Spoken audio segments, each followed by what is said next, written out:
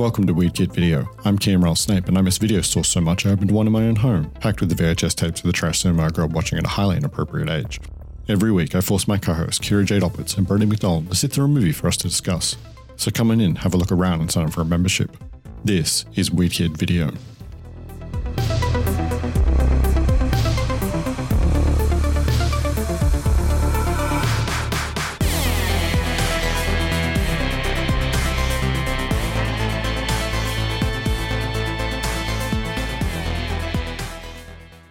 Old business. Old business. Brody owes us a nightmare. Oh, I Yeah. do. I do. Now, I was thinking about it. I don't want to say too many, so I'll just say the simplest and weirdest one that I've had since I was a young man. Do y'all remember the Where's Wally show? Of course. Yeah. Yeah? How it like pause and you had to like find him and Oddlaw and all that? Yep. Yeah. Hit it. Where's Wally? Where's Wally?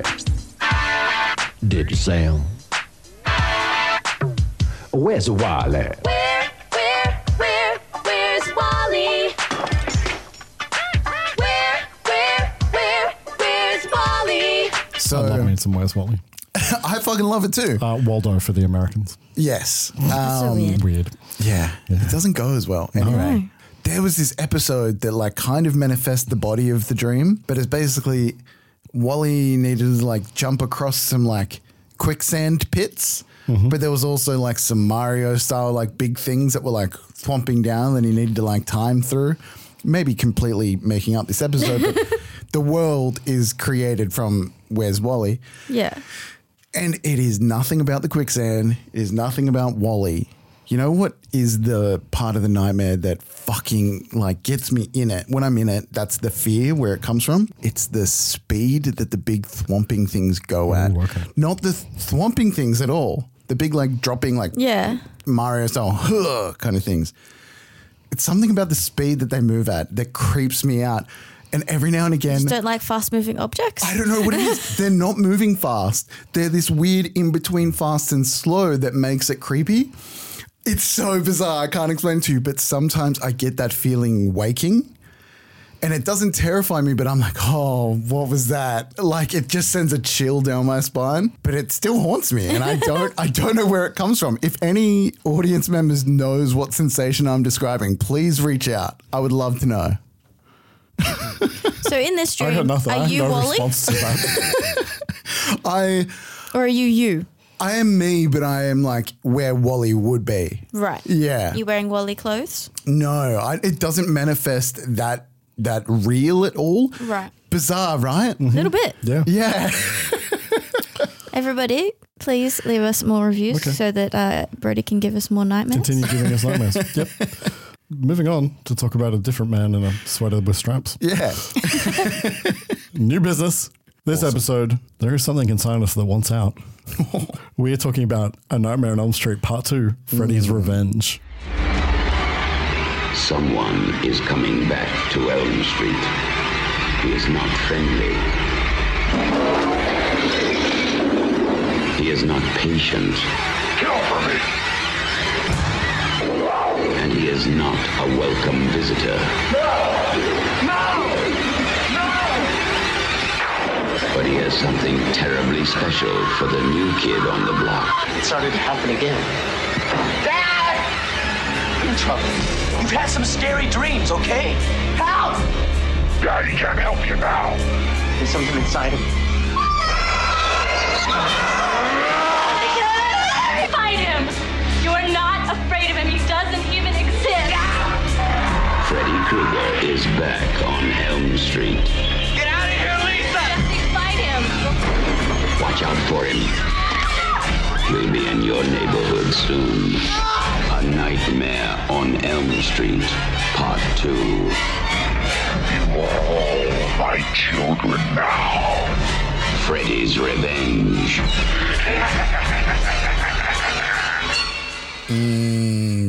What a film. What a film, guys. So I'm just going to do sources up front. So pretty much the same as last episode, the 2010 doco Never Sleep Again about all of the Nightmare movies and the screenplay. And I do have one other source, but I'll talk about it within the context of when I bring it up in a conversation. starting a little differently. Expectations. What were your expectations coming into the sequel, Brody? I thought it was going to be less grounded than it was. I thought it was going to lean harder into a nothing's real aspect, which I feel like the trailers of later Freddy kind of dips into. Like things get more fantastical, even though there was some fucking crazy bits in this. But I thought it was going to be more of a dreamscape movie.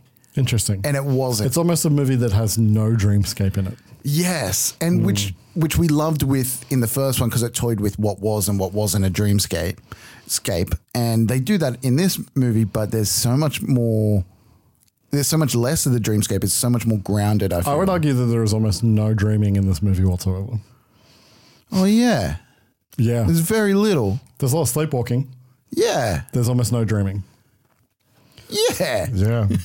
Hectic. Pre-production started on this movie within months of the first movie's release. Bob Shea, the head of New Line, as I'd mentioned last time, had leveraged his whole life to make the first movie, the whole studio. He was getting bang for his buck. Yeah. And while the movie was a box office hit, New Line didn't see a lot of that money come back because they had spent money and they had promised money to other people as part of getting the movie made. The value that they got out of the first movie was having a successful IP.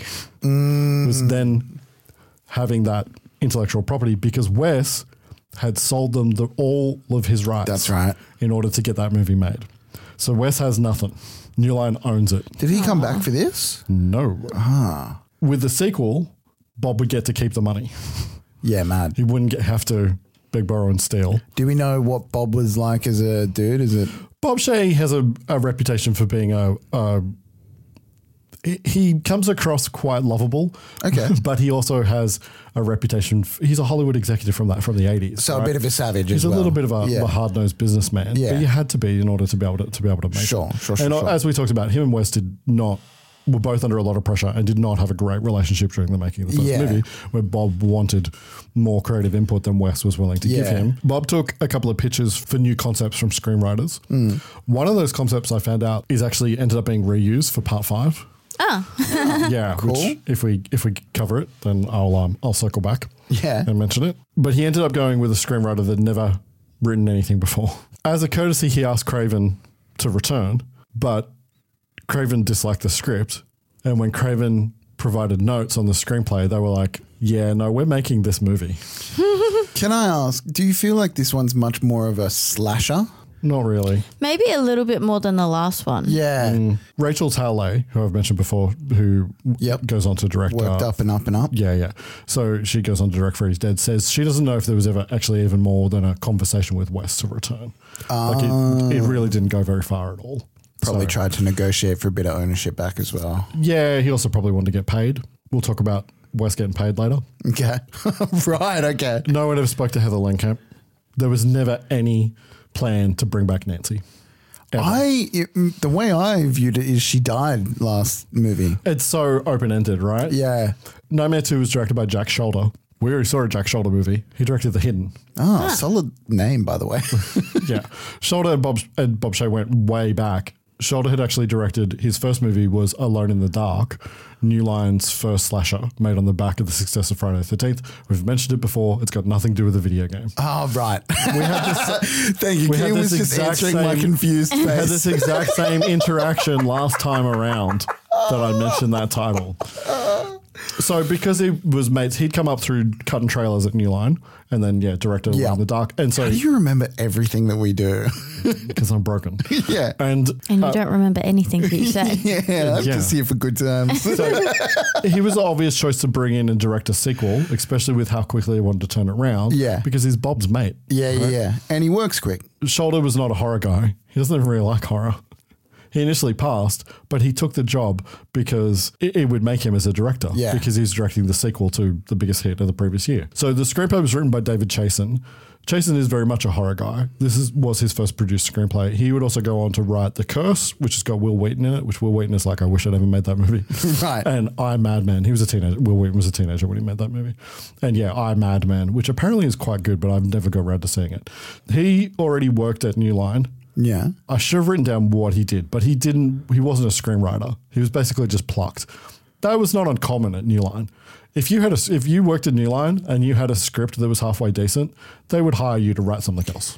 Is this that era where like you still kind of worked your way up? Oh yeah, the ranks? absolutely. Yeah, I mean that's looking exactly with Rachel Taylor, right? Sure, she starts of as course. she starts as a location manager. Yeah, and then she moves her way up, especially at a small company like New Line, because New Line is not a big studio. New Line is what's called a mini mega. Yep. So they're a tiny studio. They run out of they originally were run out of like an office in a strip mall. They're not big. Freddie made them big. That's wild. It was his idea, David Chaskin, to do something different from the first movie and to have a male victim, which was not typical at the time at all. It was always the final girl. It was always a female. Still kind of is, isn't it? Yeah, it still kind of is. And the idea of Freddy using him as an avatar to affect the real world. But is this kind of close to what happened with that Halloween movie where they found the young guy who like took on the new murders? No. No? It's nothing like that. Oh, okay. I like that movie. Okay. Halloween Ends. Halloween That's Ends right. We've rules. spoken about it. Yeah, okay. Yeah. No, that's them taking a left turn and basically remaking John Carpenter's Christine, but instead of it being a car, a boy falls in love with a serial killer. I love that sentence that just came out of your mouth. It basically is. When I watched Halloween Ends, I was like, oh, he's just doing Christine. That's fantastic. Because I love Christine. It's a Stephen King novel that John Carpenter directed. Have you seen the movie? I saw it recently. It's really good. We watched it a couple of weeks ago. It's a good There's time. so many movies like that where I'm like, I don't even know that much about it and I know I should be watching it. Yeah. I think you'd like it. It's a great time. Okay. Can't go a podcast without bringing up Carpenter. Starring a returning Robert Englund as Freddy Krueger. They started shooting without him. What? Was it him the entire time? No, there is a scene where it is not him. Yeah, I'm going to talk about it. Were they gonna not use him? Yeah, he rightfully wanted a pay bump, right? He was like, we're in a successful movie. Freddy. I am Freddy. Bob Shea didn't think that Robert Englund was integral to Fred Krueger. That's silly. He's just a guy in a mask. I did. They could just use a stuntman and save some money. They shot for 2 weeks without Robert Englund. The sequence in the shower, there's a shot where Freddy comes out of the steam, where he shambles like he's Frankenstein's monster. That is a stuntman in Robert Englund's outfit. They looked at the dailies and Jack Sholder was like, you need to fucking pay Englund. Yeah. Yeah. I feel like there was less of Robert Englund's like gunslinger stage performance-y style acting in this. He has a little less to do physically in this movie than he does in the previous movie. Because a lot of it's from his perspective, From so Jesse. you're not actually seeing him. True, yeah. You're just sort of seeing the claw or whatever. Yeah, a lot of it is him again affecting the world through Jesse. Yeah, right. True. Which leads us to Jesse. Mark Patton as Jesse. This was his second film. He'd previously been, he was a New York Broadway actor. And he had been in the film version of the Broadway play Come Back to the Five and Dime, Jimmy Dean, that was directed by Robert Altman, that had been a successful play and then a successful movie. I'm going to talk a lot more about Mark Patton, so at this point I'm just going to kind of move on. This is our lead, yeah? Yeah, this was great intensity. He was good. This is only his second film. Every single time I see this movie, the first scene that he's in, I see him and go, I forgot that guy was the guy in this film. And then we get out of that dream sequence and it's like, oh, it's because he looks different in that first scene. Yeah, because his hair's all different. And so it's like every single time. And then I never remember that's an issue with this movie. I'm not going to lie. I started the movie again because I was confused. You didn't realize it was the same person? Yeah, no. Kim Myers as Lisa. This is her first movie. This is the only time we'll ever talk about her. She was never in anything else that was. Are you fucking kidding? Never in anything else that we would talk about. Although she has continued to be a working. Okay, actress. that would have fucking blown my mind. What do I know her from, Kane? It was killing me all movie. No. She just looks like young Meryl Streep. Holy fuck, she does. Yeah, I don't know if I have to say that in the mic. Holy fuck, she does. Which is one of the reasons she was cast in the movie to begin with. That's given me goosebumps. Yeah, she looks like young Meryl Streep. She really does. That is bizarre. Yeah. I was like, I know I've seen her. And she's not related at all, is she? No, It's just not a at all. coincidence. They just look very, very similar. Bizarre. I love that. She's quite good. Other cast members I'll talk about as they appear, because now that I've introduced those kind of three key players, I'm going to deal with the elephant in the room up front. Yeah. Kira knows what I'm talking about. Nightmare fans definitely know where I'm going. This is the gay Nightmare. Yep. Oh, yeah. Yep. And for Mark Patton, that ruined his career and his life. Really? Yes. He's a gay man. Yeah. But in 1985, he was closeted and trying to avoid being stereotyped and perceived as gay because he feared it would stop him getting cast in things, which is exactly what happened after this movie came out. His agents flat out told him he needed to be a character actor because he could not play straight. This is our lead. Yes. Yeah. I didn't feel that way. I mean, It's a different cultural circumstance. Okay. Right? This is 1985. This is Reagan's America during gay panic and the start of the AIDS epidemic. Fuck, people You suck. cannot be gay and out in Hollywood. Rock Hudson has just been exposed days before he died of AIDS. It's against America's good old-fashioned American values. It upsets Nancy Reagan, and we don't want to upset Nancy Reagan. She's the blowjob queen of Hollywood in 1943. Yeah, and she's in hell. And I'm not slut-shaming her. Good for Nancy. But the fucking hypocrisy of those bloodless sons of bitches. Fuck me, man. If there was a whiff of gayness around you, you would be basically blacklisted. You would not be casting things. At this period of time, because of the fear of AIDS and people demonizing it so much, if you got signed on a TV show, you had to take blood tests. Shut because up. they were terrified that if you were in a kissing scene, you would give the lead actress gay. Gay. But they would have been. You'd make They her fucking gay. would have been, though. You'd make her gay, and then you would give her HIV, which could turn into AIDS. Wow. As in, like, everybody had to be blood tested? Yes, or everybody had to be blood tested. All the men. Yeah. But all the men, not just men that they suspected of being gay, right? Yes, all the men. That is crazy. Yeah, so that's the environment. And I don't think that people understand that that's the environment that this movie comes out in. I didn't know that was a thing. Yeah. See, maybe it's like cultural blindness that I have now, but I kind of read it as like leaning into the awkwardness of like high school and puberty and sexuality. Yes. That's exactly what the For a movie is gay saying. Oh, For a gay but person. there are those shots that are like definitely focused in on a guy's crotch and like. If you miss the gay subtext of this movie. Oh no, there's super heavy gay subtext of this film, but like, let's not go crazy, but like it's definitely readable. Oh no, it's not just everywhere. readable. It's everywhere. But like I read that as an attempt at being like, puberty is nobody confusing. makes that attempt in 1985. Yeah, right. No one's willing to admit that in 1985. Admitting it is kind of part of the problem. So tabloids, the news, politicians, they treat finding gay people like a witch hunt. They will find you and they will out you and you will never act again.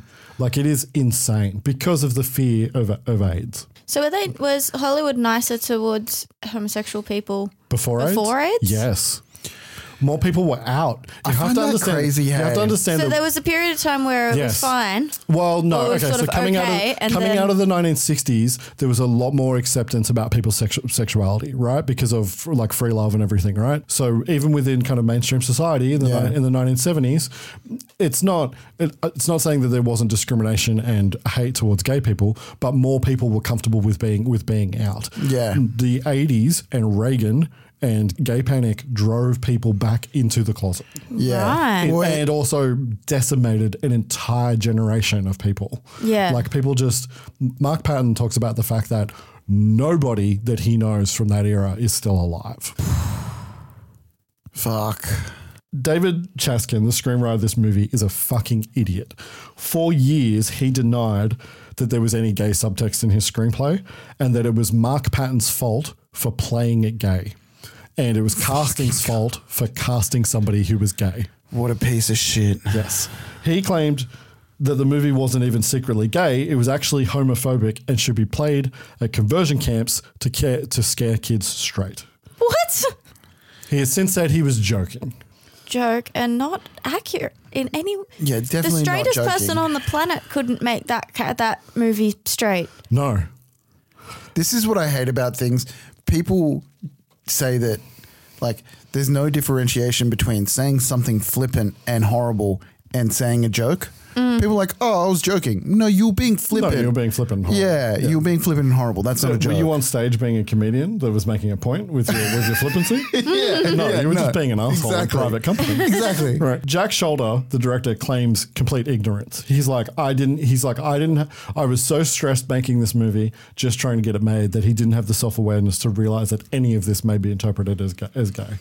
Right? But that's bullshit. They really just left Patton out to dry. Like, Patton himself says that he realized the subtext while they were making the movie. Like, he realized halfway through making the movie, holy shit, this is a gay movie, and I'm in a gay man in a gay movie, and this is gonna be a problem for me. So this must have affected the box office. We'll talk about that. Okay. So Englund says that he was aware that, so Mark wasn't out gay, but Englund says that he was aware that Mark was gay, and that's why he was cast, and that he definitely was treading the line with his performance with Mark on purpose. Like he was playing with that stuff on purpose. Because he thought he was supposed to? Because it was in the script. Who was that? Robert Englund. Yeah, right. Okay, Right. cool. Finally, in 2010, as a part of Never Sleep Again, the screenwriter Chaskin admitted that he'd written the film to have gay subtext, but blamed Jack Sholder for making choices at every step of production that emphasized the queerness, including the casting. I'm sorry the director made your film. Yeah. He made the subtext text. Yeah. So he says, homophobia was skyrocketing. I began to think about our core audience, adolescent boys, and how all this stuff might be trickling down into their psyches. My thought was that tapping into that angst would give an extra edge to the horror. Up until 2020, Jack Sholder still denies that he had any conversation with Chaskin about the themes of the movie. Right. Ultimately, How is that true anyway? If that's true, that just makes you a bad director. Well, so Jack Sholder was... I won't talk about the themes with anyone. Let's not talk about the movie. I know. Jack Sholder says that, his excuse, which is bullshit, is that it was a very technically ambitious movie, that he was focused on the technical stuff, and that honestly it never occurred to him. He's just dumb. He's just it's stupid bullshit. Shit. Ultimately, Patton ended up having to quit acting and moved to Mexico after the death of his former partner, who was a TV actor due to AIDS, where he became an interior decorator, living with the trauma and the resentment of how he was treated. He became sick himself from HIV and has struggled with his health. He never talked about the movie. He had a long-term partner in Mexico that did not know that Mark Patton was the star of Nightmare on Elm Street. That's a shame. Wow. That's the greatest horror of this fucking movie. Yeah. In 2010, again, as part of Never Sleep Again, the makers of that movie hired a private detective to track down Mark Patton because nobody knew where the fuck he was. And they found him. And Mark started to agree to be part of that documentary and talk about it for the first time.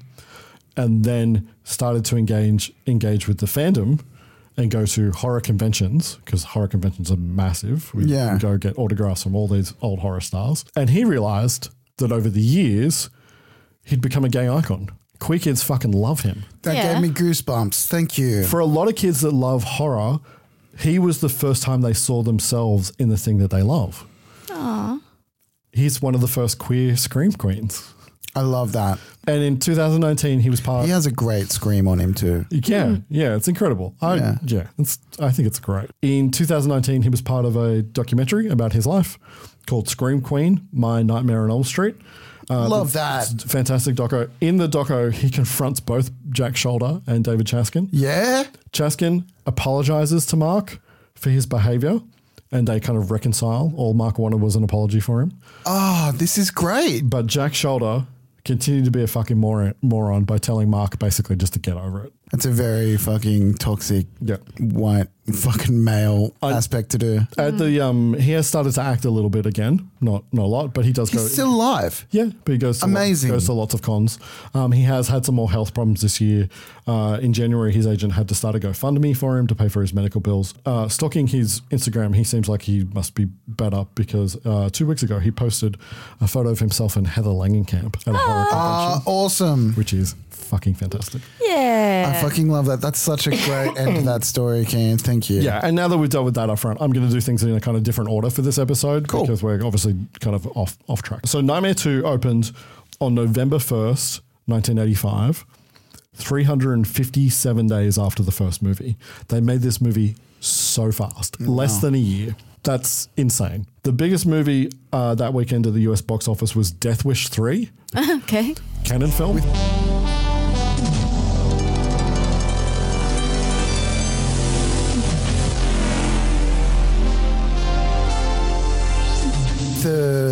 With Bronson. With Bronson. Yeah, right. Okay. Cannon film. Good work, Cannon. The second was William Friedkin's To Live and Die in LA, which is a fun movie with William Peterson. Rest in peace, you magnificent blowhard. He passed away a couple of weeks ago. Nightmare 2 opened 4th. I remember the first one opened 10th. So we've seen an improvement. Yep. Yeah. So it opened stronger, but it only hung around the US box office for a couple of weeks. Its word of mouth was not as good the first time around. But ultimately, it did make more money than the first movie because of worldwide and Europe. Europe loved this movie. Okay. Because Europe have open minds. Where does this... makes sense, we'll wait till the end. I was going to ask you where this one fits. Yeah, critically, it was reviewed okay. Jenna Maslin of the New York Times in November of 1985. What? Like the geeks and goons and psychopaths that it celebrates, the horror genre seems capable of resurrecting itself over and over.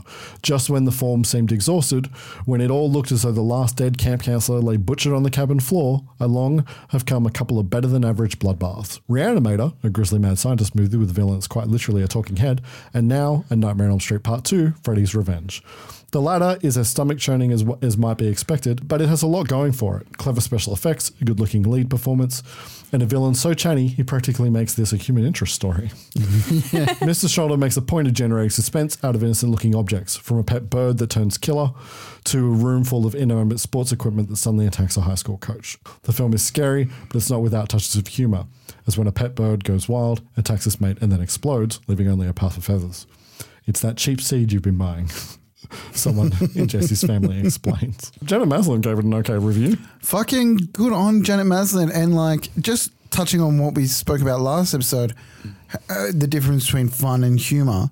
I feel like there are some purposeful humor bits, but I definitely felt the fun in this movie. Yeah. And I would say that this movie is sometimes funny unintentionally. Yeah, like I was feeling about last episode kind of thing. Yeah, kind of. Okay. I think this movie has a lot more humor in it. Yeah. Some of that is intentional and some of that is unintentional. Yeah. Do we reckon that horror films just get like kind of parody themselves a little bit over time? Oh, yeah, of course. Yeah. By the time that Jason Voorhees is throwing a machete at the screen in a parody of the James Bond gun barrel opening, I think that movie is making fun of itself.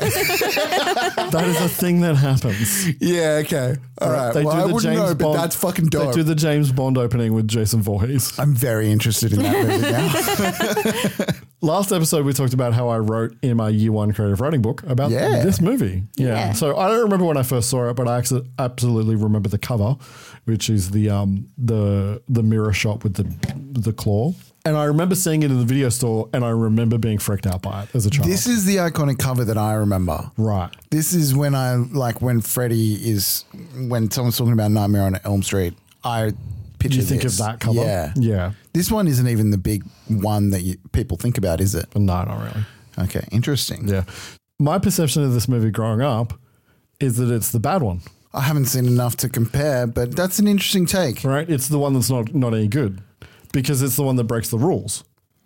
Yeah, that makes sense. The perception within the fandom is that this is the worst one. I can see that because the first one is the first one and then it probably becomes... It does. In the third one, it forms itself properly. This movie takes a left turn. Yeah. Right? It kind of gets back on track after this. Yeah. The internet fucking hated this movie. You just need to look at how many IMDb reviews use slurs. Really? About this movie Oh, no. to understand how disliked this movie was by the internet. I'm so surprised that the internet is not a nice place to be. I know, right? I remember that Wes thought it was bad because it broke the rules and it didn't have a protagonist that you could care about. Those are his words. He was like, if Freddy is overtaking this kid, then who are we on? Who are we on the side of? Yeah. He doesn't want him to take over. No. I love the dichotomy of it too. And so because I, kneel at the Church of Wes Craven, I also felt that way for a very long time. That. But its reputation in the Nightmare zeitgeist has grown over the years as attitudes have changed. And I'll be honest, as a kid, I don't think I understood the subtext when I was a child, and I don't think I really saw this movie for what it was until I was an adult. And I used to skip it on rewatches. Like before Kira and I were together and we watched all the Nightmares multiple times, if I was rewatching Nightmare, I went straight from 1 to 3. Interesting. Which will also make sense for you once you've seen 3. Okay. Because it is almost... Continuity-wise, you can do that and you don't miss anything. It's a standalone entry. None of the other movies make any reference to it whatsoever. Ever. Right. It's the black sheep of Nightmare movies. That's a shame. Right. So Wes comes back, I assume, as well at some point. I'm not going to tell you. Damn. Okay. It's a surprise. It's a surprise. In the Blockbuster Guide to Movies and Videos from the year 1998, A Nightmare on Elm Street 2, Freddy's Revenge Dreamstalker possesses a teenager who moves into the original heroine's house, intent on using him to create havoc in the real world. Slim story, enlivened by stylish effects and serious approach, before Freddy became a jokester. 3 stars. It's interesting having a concept of later movies whilst writing the review. Yeah. Kind of thing. Yeah, obviously because of the way that it was written. Kira, I'm going to have you recap the premise of Nightmare on Elm Street Part 2. Well, you just Freddy's did Revenge. Yeah, but you can have a go. Okay, I'll try to do something different. I was about to say thanks for the heads up, Kira. Nightmare on Elm Street 2 is a film about a boy who is possessed by Freddy Krueger and kills people while he sleeps. There's a pool party. It's a good time. I like it. Yeah. If you want to watch A Nightmare on Elm Street Part 2, it's like the other ones, pretty much everywhere digitally. You can watch it. It's out on Blu-ray. 4K one day. Do it. It's a good time. What streaming platform is it on for us? In Australia, it is on Binge. Binge. Shall we talk our way through A Nightmare on Elm Street Part 2? Yes, Freddy's please. Revenge? Let's do it. We open with a yellow school bus dropping off kids in a suburban neighborhood as the credits roll. From the screenplay, it's one of those fantastic spring afternoons and the kids take their freedom like they've just been sprung from Leavenworth.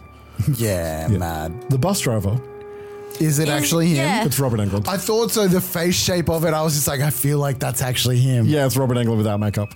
It's his first appearance in the series without makeup. He's such a more square-jawed person than I thought he was going to be. He's very round as Freddy. Yeah. On the bus, we focus on 2 kind of fashionable teen girls and Jessie, again from the screenplay. About 17, 4 eyes, bad skin and lousy posture with an obvious inferiority complex. Yeah. He's sweating profusely and he stands slightly to unlatch and lower the window. He pulls it down eventually with all its strength. Those 2 girls are obviously kind of like gossiping about him. Yeah. So eventually what happens is that they are the only kids that are still on the bus. The girl's making fun of him. The bus picks up speed and misses the girl's stop before bouncing off the road into the deserts of Ohio. Thank you. I was like, I don't remember this being in a desert town. And then I was like, wait, it's a dream. Yeah. The sky goes dark, lightning flashes with thunder, and Freddy is driving the bus. Oh, it is. I really appreciate how it's just straight into it. Yeah. Fully into the dreams. Fucking love it. Bob got his scene of Freddy driving. What do you mean? Do you remember when we last episode we talked about the fact Freddy that should be driving the car. Bob wanted Freddy driving the car at the end? So he had him driving the bus. So he had him driving the bus. I love that. Because Bob's never going to let a good idea go away. I love that. What I love is they tap into like such real nightmares, like that Kids have nightmare. nightmares about the bus all the time. But like nightmares of like something being someone in control of something and you're like yelling at them and they won't do anything, or like you're sitting there and you can't voice anything but people are talking about you, like those real nightmares that you have. So the bus crashes through the brush of the desert at speed and the kids are getting thrown around. It stops and then the ground beneath them crumbles and begins to fall away. Is there a bunch of model shots? Yes, we're going to talk about it. But before the things fall away, is that also a model, the bus, or is that just like sped up motion? It's just sped up. It's undercranked. Thank you, undercranked. I forgot the word. Yeah. And then from the script, in moments, the bus is stranded on a narrow tip of a towering ridge of crumbling stone. I love how fucking medieval they went with this. The bus teeters precariously, tasting the smoky abyss in every direction. So this is a model and matte painting work. It's really fun. Instantly, really you can great. feel the increase in budget in this movie. Yeah. This movie had about $1.1 million extra dollars to play with. $1 million. That's specific. As in 1.1. Yeah. Oh. Yeah, $1.1 million. $1 million sounds more specific than 1.1. $1 million and $1 extra. Yeah, so this movie was made for $3 million after the first movie was made for around 1.8. Freddy taunts the 3 kids, dragging his glove over the seats as he walks towards their end of the bus, unbalancing it. And then as he raises his claw to strike, we cut to Jessie's mum cutting a tomato in the kitchen. From upstairs, Jessie wakes up screaming.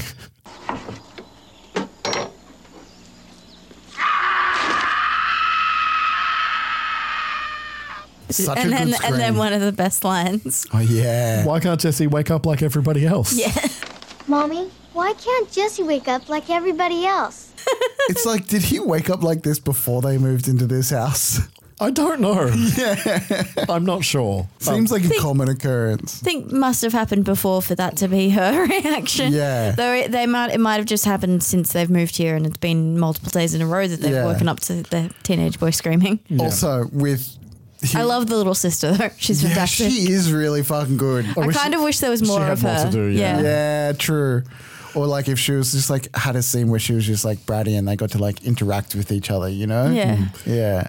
In his bedroom, shirtless, Jesse is covered in sweat, surrounded by unpacked boxes. He stands and adjusts himself in his tidy whities. Oh, he fucking heavily adjusts himself. That was not stage adjusting. That's a good grip. Yeah. So this is the confusing part for me. I was like, who the fuck's this guy? Yeah. This is where I was like, Yeah, this 'cause guy's he like doesn't- sweaty and ripped. Why am I turned on? Do I need to start this movie again? Yeah, Also- it's something to do with his hair and the fact that he's shirtless, but like he just doesn't look like the same kid from the. Well, Yeah, he's well built. in the dream, at the beginning, that's his self-image of himself. Yeah. yeah, Yeah, I get it, but I fully was confused. And started it again. Downstairs, his dad is on him about unpacking because they've just moved in, but Jesse hasn't unpacked his room yet. Jesse's dad is the one and only Clu Gulager. I don't know him, but he plays the perfect 80s dad. He is. We saw him very briefly in The Hidden. He was Lieutenant Flynn in the Hidden. Right. So he only has a couple of lines in that, but Jack Shoulder, same director, right? Yep. He had started as a cowboy TV show actor Yeah, in the I can 1950s. see that. And in the 80s, much like John Saxon, Nancy's father from the first movie, Yeah. he had success in horror as an older actor. He worked until 2019 and passed away only last year in 2022. Do you reckon that's because cowboys and horror movies share a good dose of camp? No, it's because that's what the jobs were. Oh, okay. In the 1950s, everybody worked on cowboy TV shows because there was dozens of cowboy Yeah, TV shows. right, okay. In the 1980s, there was lots of horror movies. Yeah, okay. If you're a working actor, That's where you That's go. where you go. Cool, cool. His last credit is actually the Screen Queen doco about Mark awesome. Patton. And then his last film credit, well, I mentioned this last time, was he's a bookseller in Once Upon a Time in Hollywood, the Tarantino movie. Ah, okay. Angela is trying to get a prize out of her cereal box of Fu Manchus. Thank you. I was going to mention it before, but we directly address it right now. Was that a fucking thing, Ken? No, well, Fu Manchu is a long running character from serial movies. Oh, yeah, right, okay. And then, so they're just making a joke. And it's also a character that has typically has long nails, fingernails, yeah. right? but there wasn't really breakfast cereal. Called Fu Manchus. No, that's made up for the movie. Okay. Yes. We don't know that America has a lot of weird cereals that we don't have over here. Yeah. That is true. Jesse I always wanted complains. to try Lucky Charms. I kind of do. Silly rabbit. Frosty Tricks are Flakes. for kids. Okay. Jesse complains about how hot it is up in his room. He's having trouble sleeping, but his dad is like, "Oh, I'm going to fix the air conditioning myself. Yeah. We don't need to get a guy. Yeah. I can do it." You're clearly an office man, but like, okay. The prize in the cereal is Fu Man fingers, and they are very long nails like Freddy's glove. Yeah. Now, was anyone else from like the word go, like trying to remember your first times watching this, from like word go just looking for red and green stripes? No, not really. I was, because like that's partially the meme that I've been like taught. It's like, you'll know if you're in the dreamscape if you see like red and green stripes. Yeah, that's not really true though. Yeah, I'm learning that Yeah. from this movie. Yeah, Was there red and green stripes just in the because scene? there was a lot of red and green and stripes used later. That's just because of Yeah. that time that groundskeeper Willie turned into. A little bit. You'll pay for this with your children's blood! Oh, right. How you gonna get him? Skeleton power? I'll strike where you cannot protect them. In their dreams. Yeah. The doorbell rings. It's Lisa. Who's Lisa? She's come to get a ride to school from him in the deadly dinosaur. His blue convertible. Yeah. Every teen in an 80s movie drives a convertible. That is true. I know. How are they getting this money? Oh, it's the 80s and they're white. I get it. And also, it doesn't matter. Yeah, it's a movie. And you put kids in a convertible so that when you're shooting, you can see them. Yeah. It's easier to smart. shoot. Convertibles aren't that easy to get your hands on, man.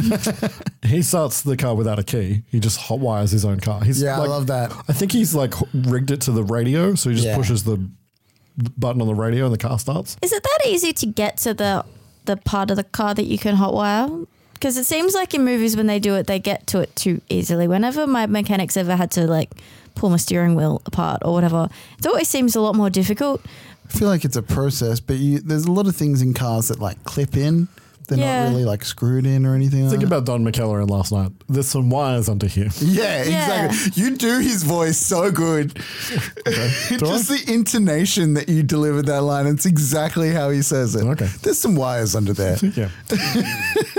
They make an interesting choice here. They don't show us the front of the house. They shoot everything in slightly longer lenses. Yeah. We don't see that that's the So house. that they can reveal it later. Did you figure out it was the house straight away? When did it dawn on you that it was the house? I don't know. Because they When they hide told that. you? Did you tell me last pod? No. I think I just assumed.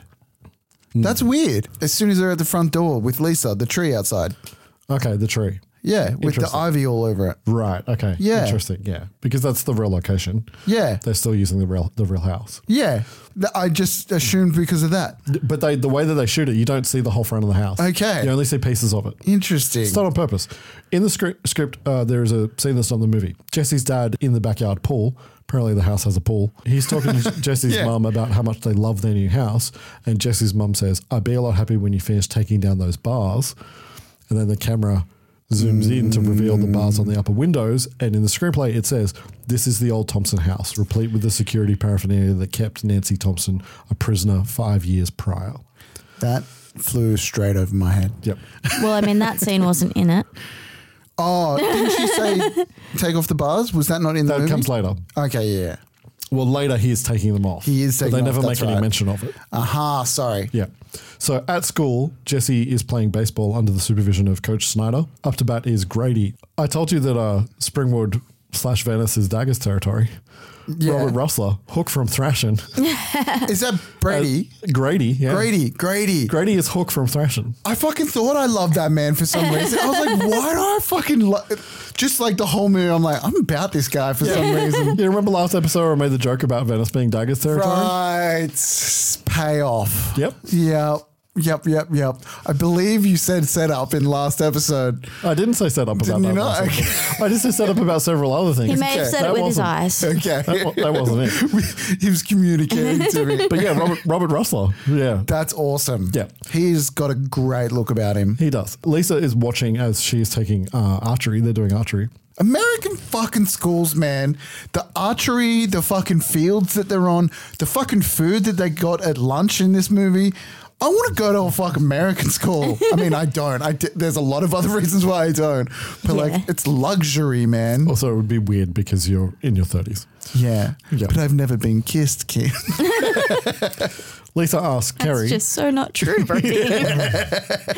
Lisa's friend Kerry asks Lisa if she's getting any yet, which is a reversal of the typical Yeah, I guys do like checking out that. the girl, right? Because that's what this movie is about. There's a lot of reversals. Jessie is her ride to school, which why is Jessie her ride to school? Because assume this they're has never neighbours? made sense to me for a couple of reasons. One is we're going to find out that she's a rich kid. She doesn't have her own car. Yeah. Do they not live close to each other? I don't think so. There's B, no spatial mention of that. Yeah. B, Jessie is new in town. How did she get to school last week? And C, why doesn't he pick her up from her house? Yeah. She walks to his house. Yeah. And then they go to school together. Super weird. It's one of those things where it's like, of all the things that don't make sense in this movie, that's the thing that bothers me. I'm like, how is this working? Grady hits a blooper into shallow left. Sorry? It's a blooper. Blooper, yeah. What's that? The way that he hits the ball, it bloops. Stop knowing too much about everything. No, Brady hits a blooper into shallow left, and at second base, Jesse gets distracted and gets beamed in the head. Yeah. Yeah. I mean, like, when you're looking at girls, that stuff happens. Yeah. Yeah. No, the thing that upsets me is that it feels like that ball really should have been covered by the shortstop. Grady scores a double. The next pitch is a hit, but Grady's caught in a rundown between second and third after he tags up on a caught ball again into shallow left. Why did he run? I don't that know. Ball, there's no reason for him to have run. He should have stayed on second base. He's bad at baseball or softball, either way. Also, can't they just like run towards him? Kira's just like, what is You're in your element. Baseball pod. Oh, dear. But like, I don't know the rules. Can't they just run towards him with the ball? You have to tag him Yeah. So Yeah. can't they just run at him? Why Yeah, are they that's what throwing they're it doing. back and forth? to stop him from. Going the other way. the other way. Right. Okay. Yeah. Even I knew that, and I am actively trying to not learn about baseball. I actively try not to learn anything about any sport. I love baseball. My beloved Dodgers were just swept in 3 by the fucking Diamondbacks. It's beautiful. Jesse tags him out at second, and Grady retaliates by pulling down Jesse's pants, exposing his ass and his jockstrap. What an ass. Carrie's into it. She's like cheering. What an ass. They wrestle, and Coach Snyder breaks it up by telling them to assume the position. He makes them... So much subtext. Yes. So much subtext. What subtext? There is only text. This movie has no subtext. It's all just there. This movie is all text. Isn't it, guys? You're right.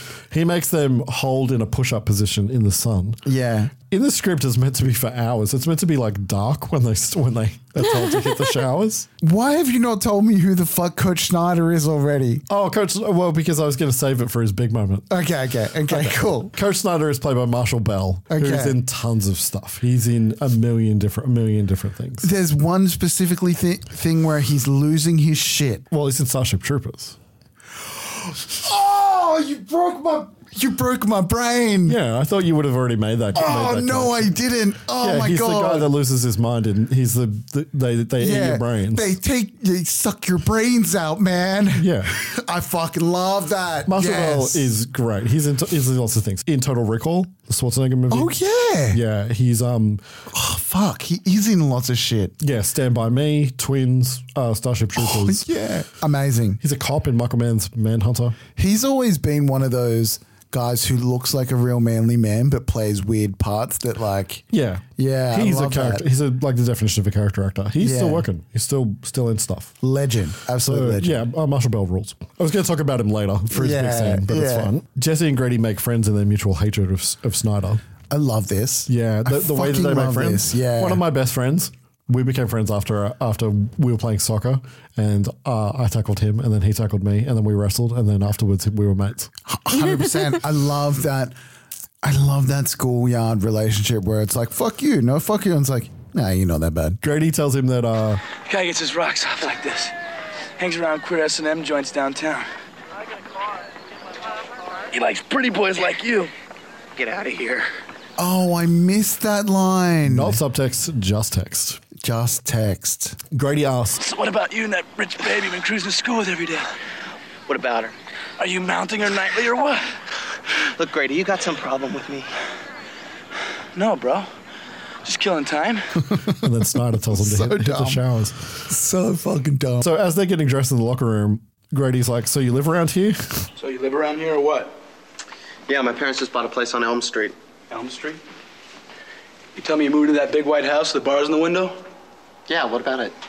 Shit, you can tell your old man he's a real chump. What are you talking about now, Grady?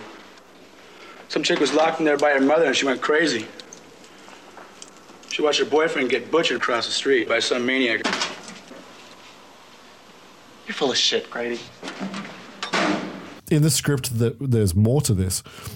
Grady says, her poor drunken mama took her own life right inside your front door. Whoa. I think he makes mention of that later. He says something later, but he's told this by Grady. Yeah. Yeah. So that's right. I wonder whether Johnny Depp's parents still live in that house across the street or whether they moved to. No, I think they probably moved away. Yeah. Yeah, and I think the dad's standing out front drinking beers with his weird accent. That night, we see the house properly for the first time. We get a dolly shot across the trees where we see the whole house. What color is the front door? It's red. Not blue, and as it will be for the rest of the series. There's something about a red door, guys. Added to the iconography. Is there? Is there something about a red door? There is something. Did they break the door to get into the house to save Nancy? No, they break the window. Yeah. And also, her mum is pulled through the blue door at the end of the movie. Yeah, but that's like a weird dream thingy. Oh, no, that happened. She's fucking slammed through that window in the door. Well, you know, she turned into a blob doll first. Yeah, she did. So the red door, there's two things that this movie does that build into the ongoing continuity of the series, and this is one of them. It's almost one of the only things that the series takes forward. The red door? The red door. Oh. As in the red door the becomes door doesn't iconic. go blue in the next movie, it stays red. Right, okay. Yeah. Can I just ask, because I don't really know the law very well, is it kind of like Freddy goes on a spree and kills people, but then the person he was like haunting gets kind of trapped in his dreamscape forever? Is that kind of the ongoing thing? No. And that's why they go crazy? No. No, okay. Just wait until you've seen a few more. Okay. From the script, it's very late. The house is dark and even the crickets have hit the sack. Chaskin thinks he's clever. I was, having read Craven's screenplay, and then David Chaskin's screenplays within a short amount of time to each other. Yeah. Like, I still remember the fucking, what was it? The something of blood from last script. Irrigation. The irrigation of blood. Yeah. Fuck, that's beautiful. No, Craven's screenplay is written beautifully, and Chaskin thinks he's clever. It's like this purposeful use of obtuse words to make even the reading of the sentence a little bit more difficult. It's so descriptive, though. But not trying too hard. Yeah. No, exactly. There's an elegance to it. Jesse's having trouble sleeping. He turns over onto different sides and punches his pillow a couple of times, stares into space and finally sits up. He gets out of bed, pulls on a pair of pants and exits. In the kitchen, he opens the fridge and a jar slips out and smashes onto the ground. We see it just as Jesse does. A grotesque face has been peering into the window all this time. It disappears from view. Jesse stops for a moment to slow down his heart. He takes a deep breath and steps to the back door, opening it. So why the fuck go look, man? I know, right? People in horror movies. Yeah, so he ends up around the side of the house and peering into a basement window, and he watches as Freddy pulls something wrapped in rags out of the raging furnace. And then back inside the house, he goes to the cellar door and watches down the stairs as a shadow moves like it's going to come upstairs. He calls for his father and holds the door closed as whoever it is on the other side starts pulling on it. When he moves to run upstairs to get his father, surprise, Freddy is right there. Yeah. Choke slams him. He pulls Jesse close and circles Jesse's mouth with his blades. Angler, during shooting of this scene, admits that he was playing with oral. Yeah. He's playing with the iconography of oral sex. He even asked Mark Patton if he could slip a finger into Jesse's mouth. Yeah. And Mark Patton agreed to do it. And then a makeup artist grabbed Mark Patton and was like, I need to touch up his makeup, dragged him to the side and said, do not let him do that. It will look like you are blowing him. And Mark Patton was like, fuck. Interesting. Fuck the kindness of strangers, right? Yeah. Fuck. Yeah. So shit they had to deal with. Should England have not done what he did with the way he played this in terms of he's an actor reading the text and then interpreting the text. Yeah. Because it is in the text. And he didn't know he was going to be hung out to dry. Well, just based on what Cam was saying about how that's just what the world was like at the time. Yeah. But you're also like you're insular and England's just playing with the text.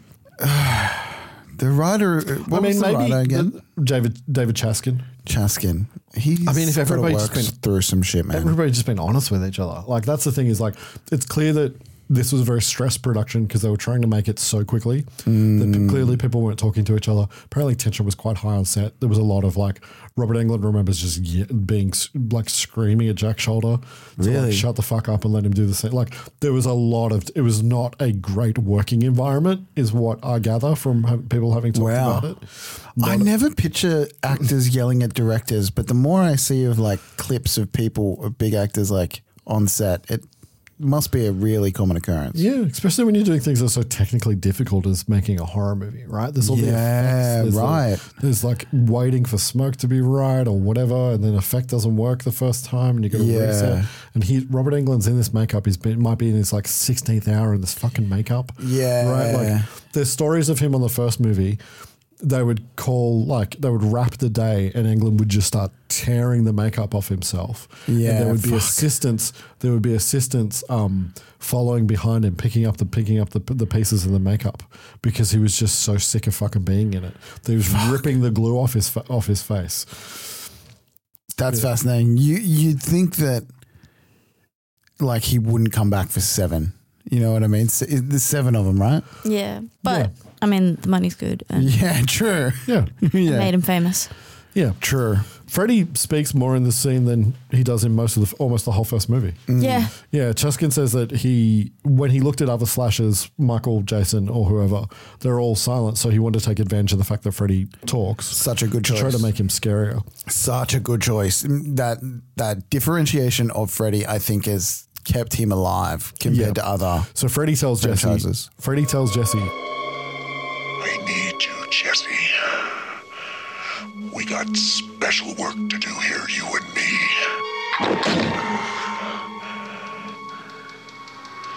You've got the body.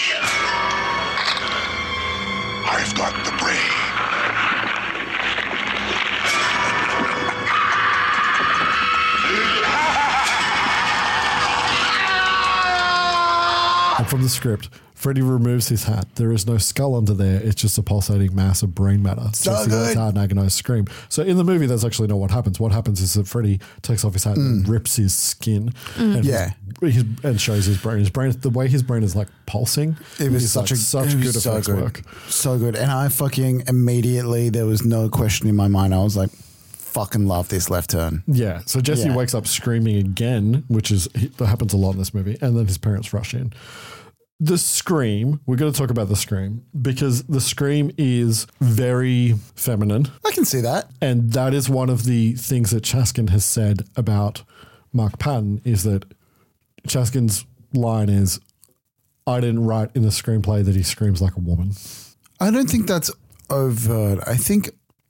I mean, Patton for the most part is very masculine, but dips into that androgynous zone. I think it works so well. I actually love his. I think it's one of the reasons why it works so. Yeah, 100%. The scream is the best scream for this movie. Yeah. 100%. And that's just what a scream is. Even when guys scream, they do go high pitched. Yeah, that's what a scream is. Yeah, you can yell, you can holler. I think, but if you scream.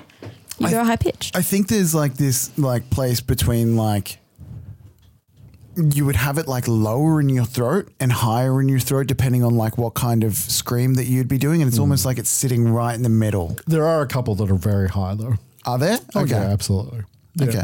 I'm not saying any of this to, by the way, I'm not saying any of this to like pass for judgment or make comment. No, of course. I'm more just like, one of the things I'm doing here is giving you all of the sides. I have how I feel about it. It's a super interesting thing to discuss because like, how do we hear that screaming as an audience member? Yeah. And like, what did that do to us in like subconsciously about that character? I love shit like that. I'm going to talk a little bit about makeup for Freddy now because it is different in this movie. David Miller, who did the first movie, passed over the makeup to Kevin Yeager, with the rest of the special effects transformations being built by Mark Sjostrom, who had also worked on the first movie.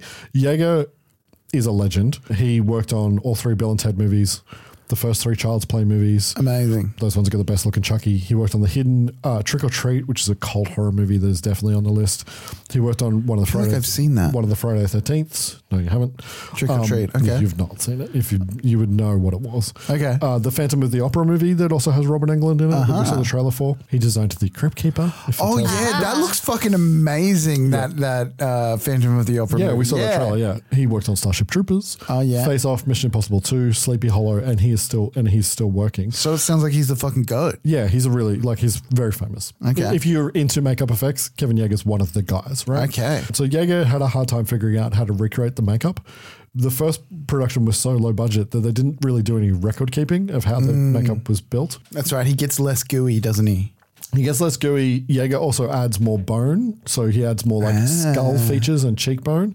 And he also made the decision to change the color of Freddy's eyes from Robert Englund's real eyes to putting red demon-like contacts into. They were very noticeable in this film. He would stick with the series through to part 4 and also Freddy's Nightmares.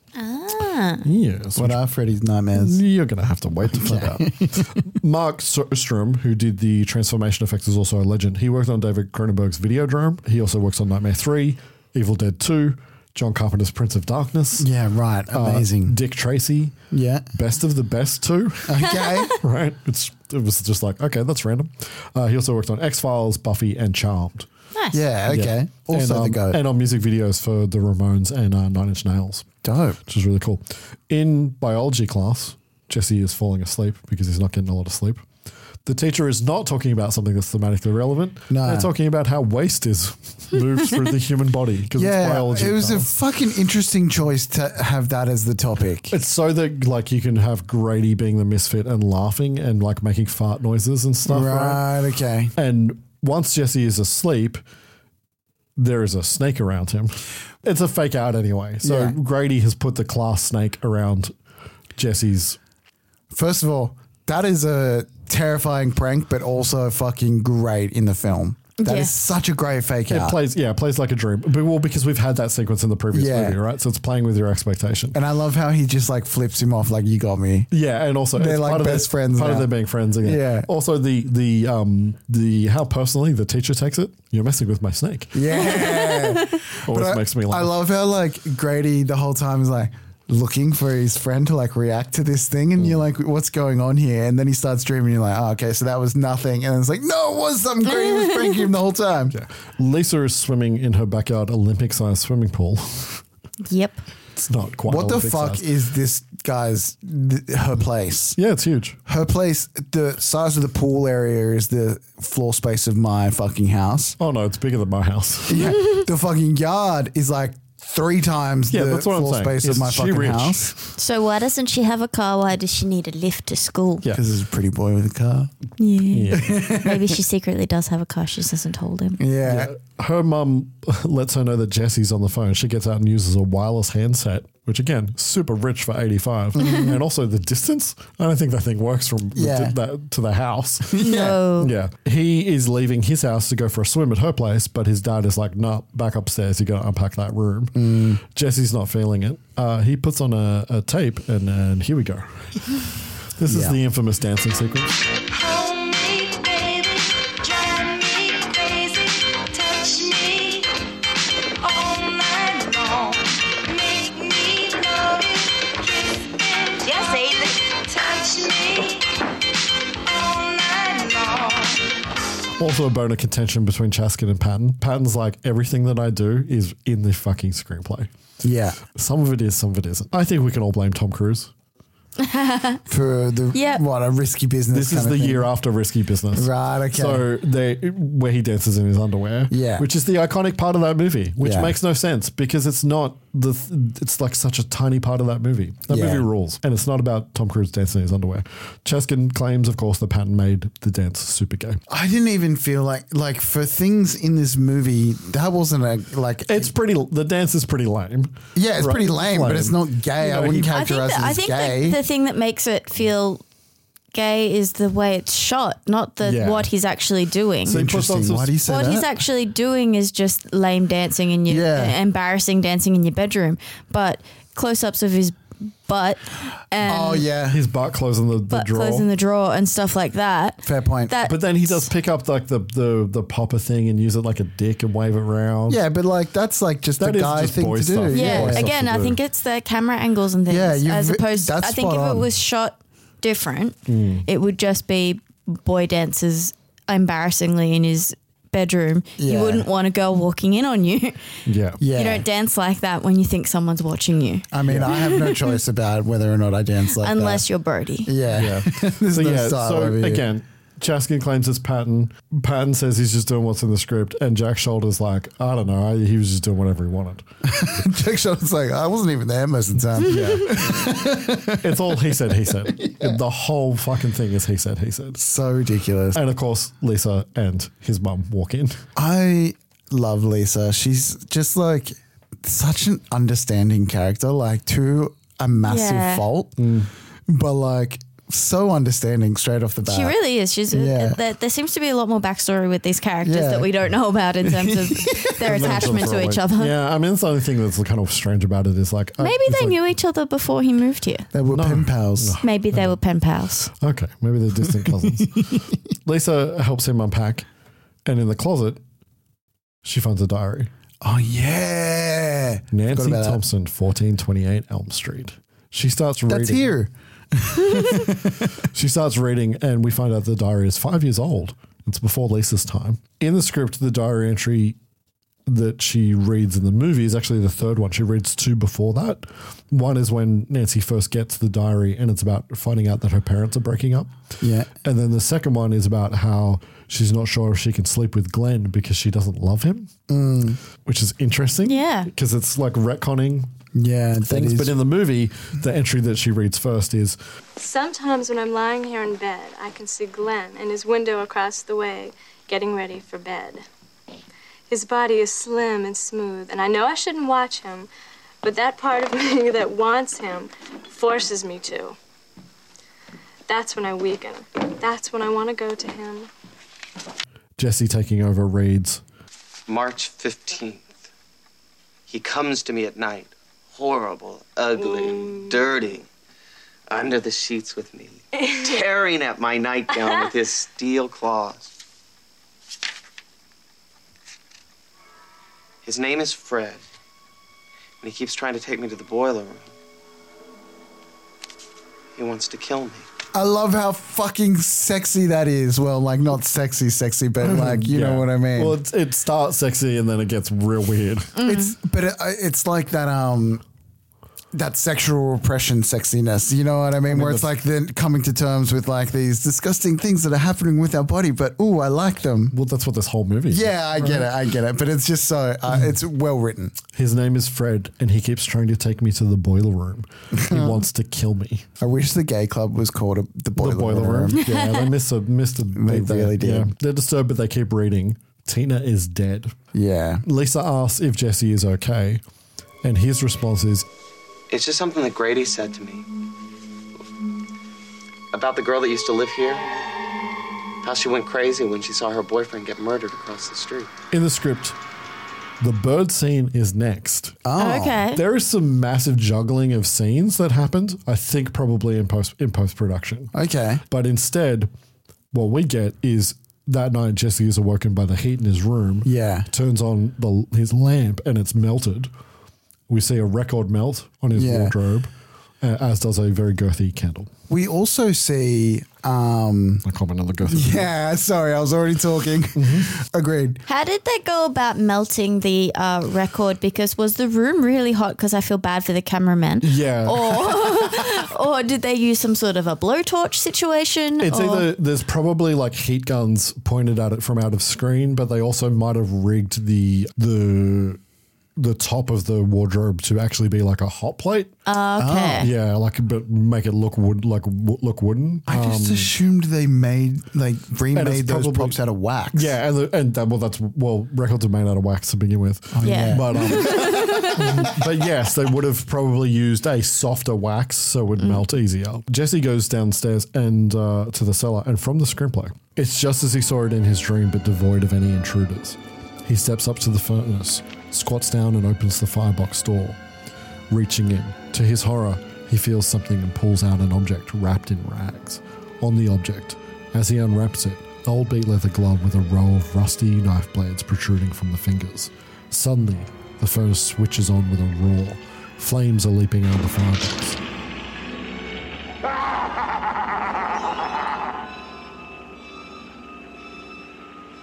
Go ahead, Jesse. Try it on for size.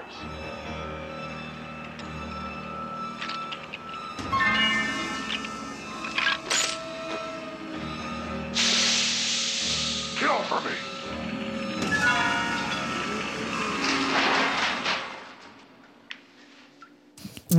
What is confusing for me, and it's not really confusing, but what I like the imagery that I keep getting wrong is, what do the blades on the fingers look like? Because I feel like in the last movie they looked like just like kitchen knives on the tips of the fingers.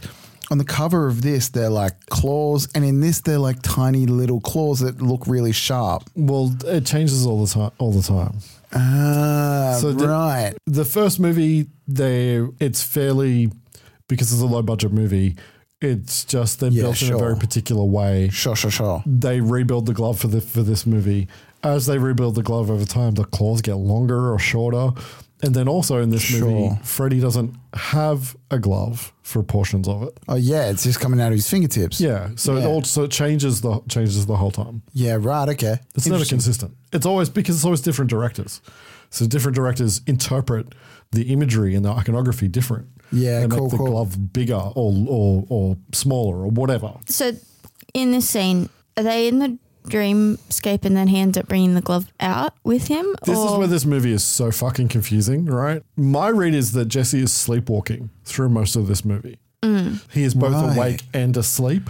And so that's why he's really going to the cellar and retrieving the real glove, but Freddy is talking to him because he is asleep. And Freddy is in the process of possessing him. Yeah, so I read it the same way, except for that I read that that there wouldn't have actually been the glove in the furnace in real life, that he was pulling that out of the dream. Maybe, yeah. It could be, because where did the glove...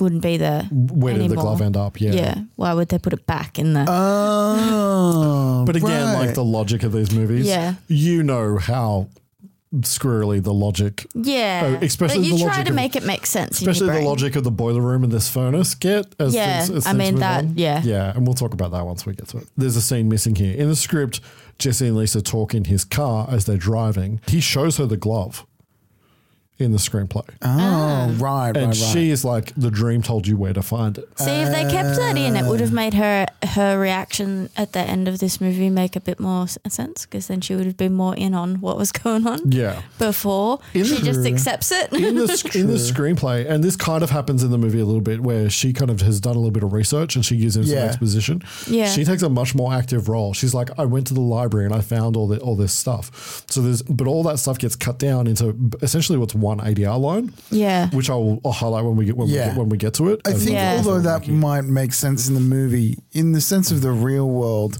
her being so accepting and then taking an active role seems crazy. Well, she also has there's also a change that is in the movie to the screenplay and feels like it was cut out, is that she is way more into like him picking up on the vibes and the energy of a place. And her being a little like, her being a little, like maybe you're just tapping into something. So she actually believes him more in the screenplay. Yeah. And what I think that when they were then editing the movie, while they were shooting the movie, they decided to make her a little bit more skeptical of what's happening. Yeah. So and she still believes him a lot, but like it's not like too fanatical levels. She goes from, in the screenplay, you're tapping into this thing, I believe you. It's the energy you can trying to make sense of it. To this is all happening in your head. Yeah. Which is two very different approaches. But the way she behaves at the end of the movie makes more sense with the way it's written in the script. Yeah. There is dialogue that's cut out about like the idea from the first movie of like taking back the energy that you gave Freddy, that doesn't make it into the it's very well into the feeling that when she started to tap into that towards the end, I felt like that's a very it thing. So the scene that we get in the movie is a continuation of that conversation that was cut out in the outdoor hallway. They built a whole new school, huh? Huh? They built a whole new school. That's not the same school as the first movie. I didn't even notice. There is zero effort to match the look and feel. Fuck, that stuff just does not even hit my brain. Oh, what about the layout of the house? The house is laid out completely differently.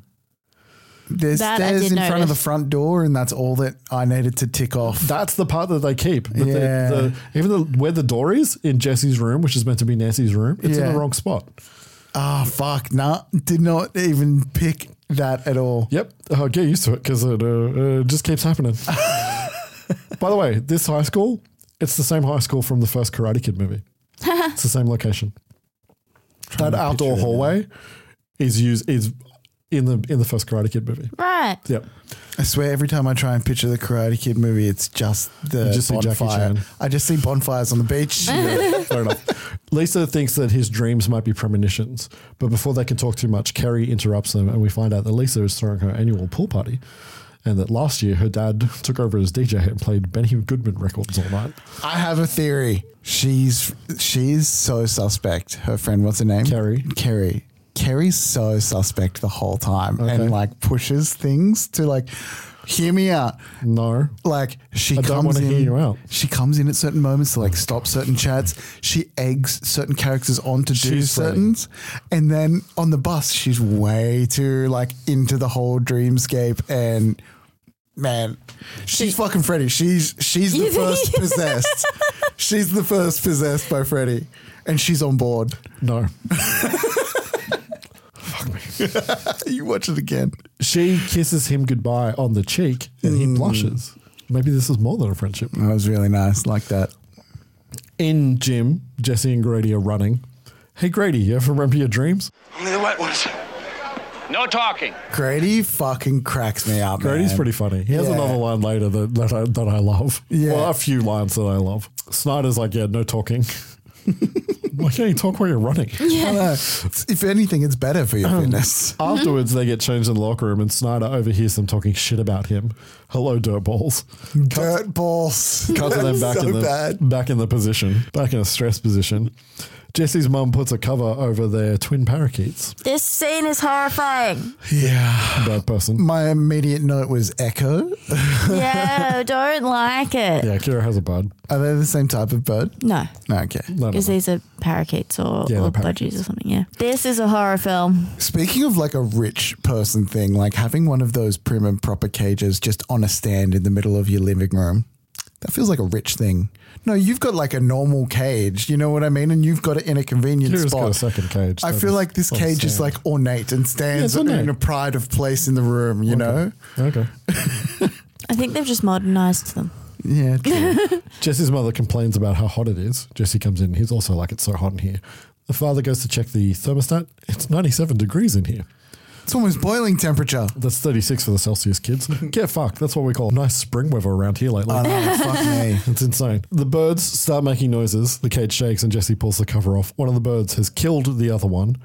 It gets out, swoops everybody, takes a chunk out of Jesse's father's cheek. They swatted it with a broom. There's a lot of business here. Yeah. Before it explodes. Yeah. Just fucking spontaneously combust. Well, it's not really spontaneous. There's a cut. Yeah. The camera angles are interesting here.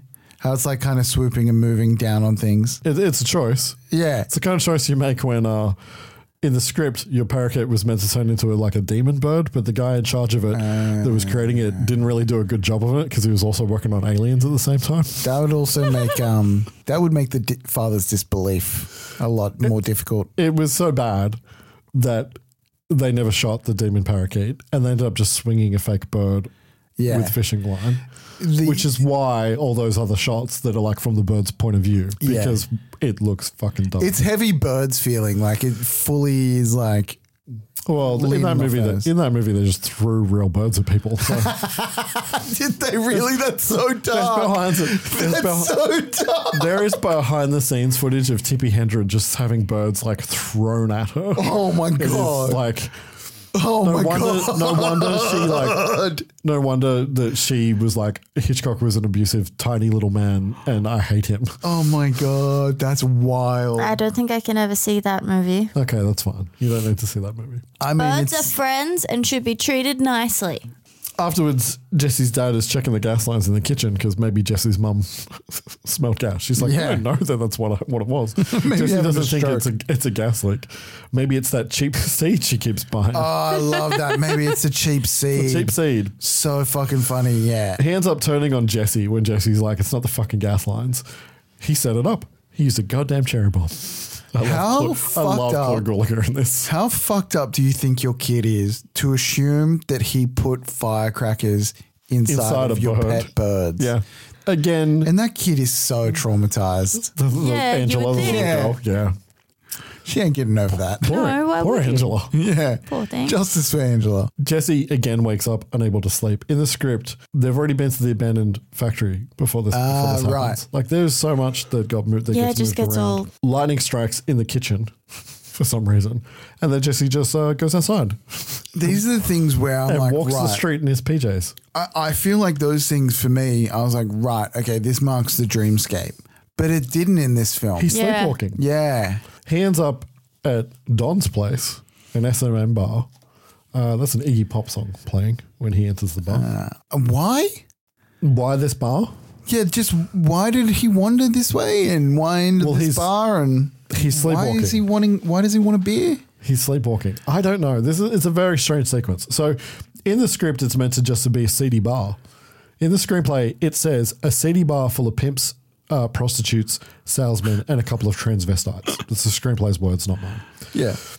Yeah, he goes to the bar and orders a beer, and the bartender in the leather getup, that's Bob Shea. Love it. That's the head of New Line. Snyder in his S&M gear, just some leather gear. And he's fucking in his PJs. Grabs Jesse's arm.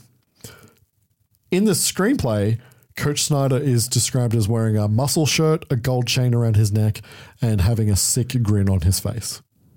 So in the screenplay, it's not an S&M bar. Right? At some point, somebody made the decision to make this way more queer. Yeah.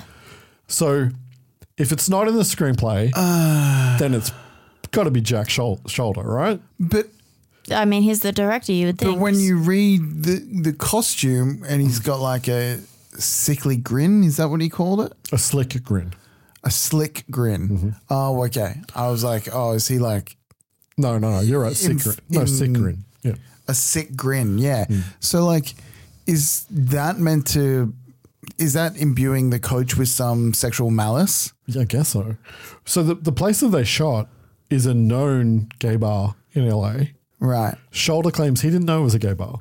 He scouted it during the day. All of the writer and the director, like, I think need to work on some feelings that they have on the inside. I feel like there's a lot of protecting themselves here from things that they don't want to admit. Yeah. Also, somebody told Bob Shea to go and get his own costume from the Pleasure Chest on Sunset, which is a bondage gear place. Someone knows what's going on here. So it's just like... You can't not know that that's the scene you're shooting. Yeah, and then the denial afterwards to set up a scene like that as well was just so weird. I think they made it... Okay, this is pure speculation. Yeah, love it. I think that the screenwriter and the director made a choice to make a movie that was about a young man who figuring out his sexuality, right, via the trauma of a sexual predator being inside of him, right? Right. That's exactly how I didn't necessarily read it as a sexual predator, but that makes sense. But that's that makes sense. I think they made that choice and then realized what they'd done. I think they made that choice without realizing how risky making that choice was. And then I think they became fucking cowards. Interesting. That seems like the most plausible. Yeah, they just didn't want to own what they had decided. What did they do? They buried their gay. Yeah. They buried him. They literally buried him. They put it all on him because he is a gay man. He's too overt. Oh, you're scared of gay people. No, it was him, not us. We didn't do it.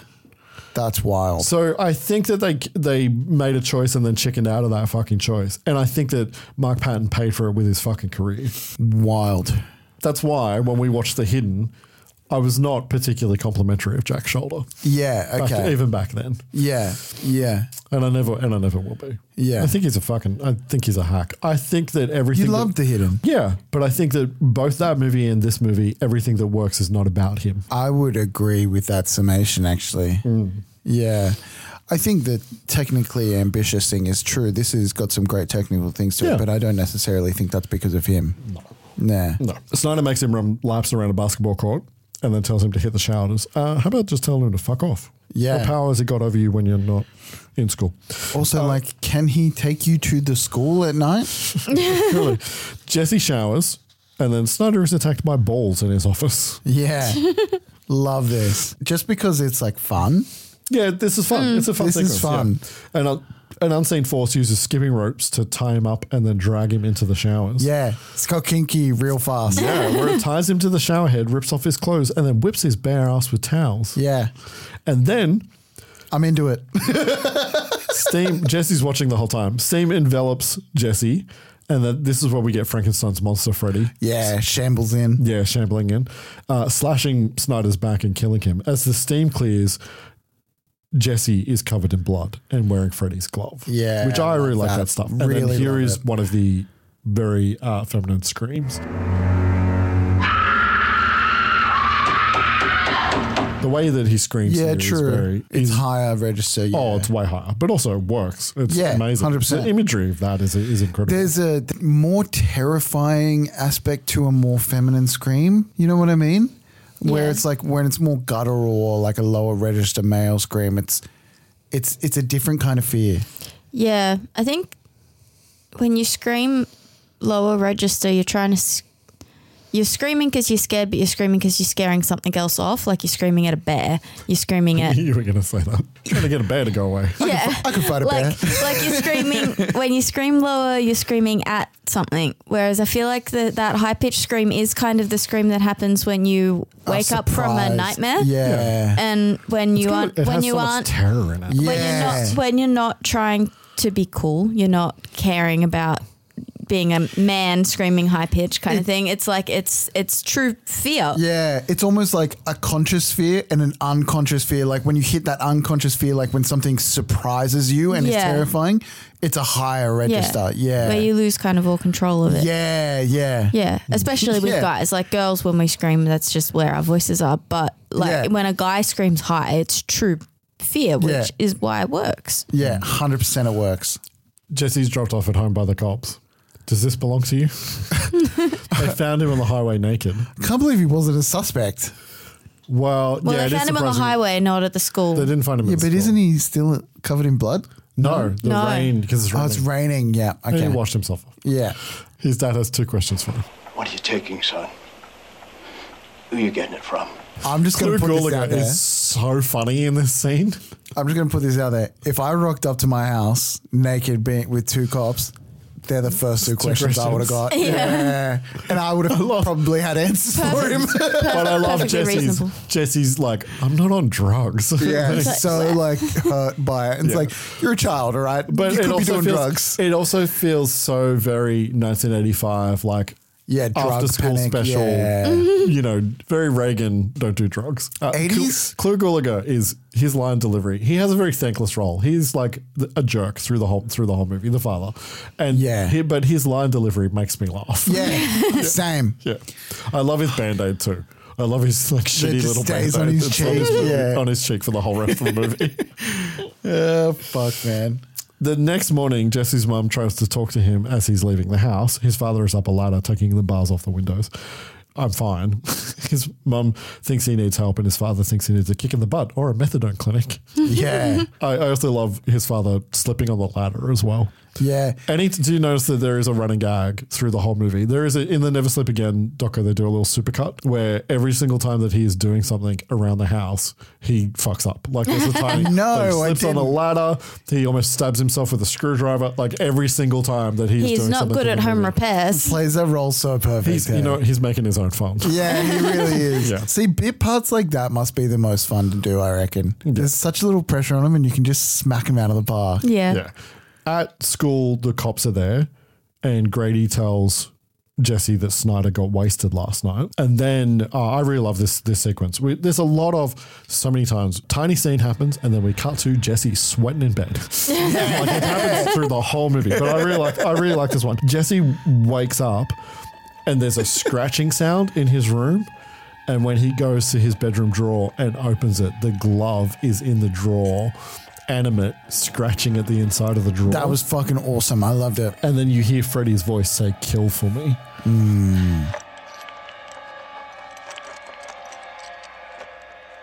Kill for me. He walks to his sister's room, opens the door, and finds her skipping and repeating the rhyme. It's the only time we get the rhyme in this movie. Yeah, it's the only time. I fucking loved it.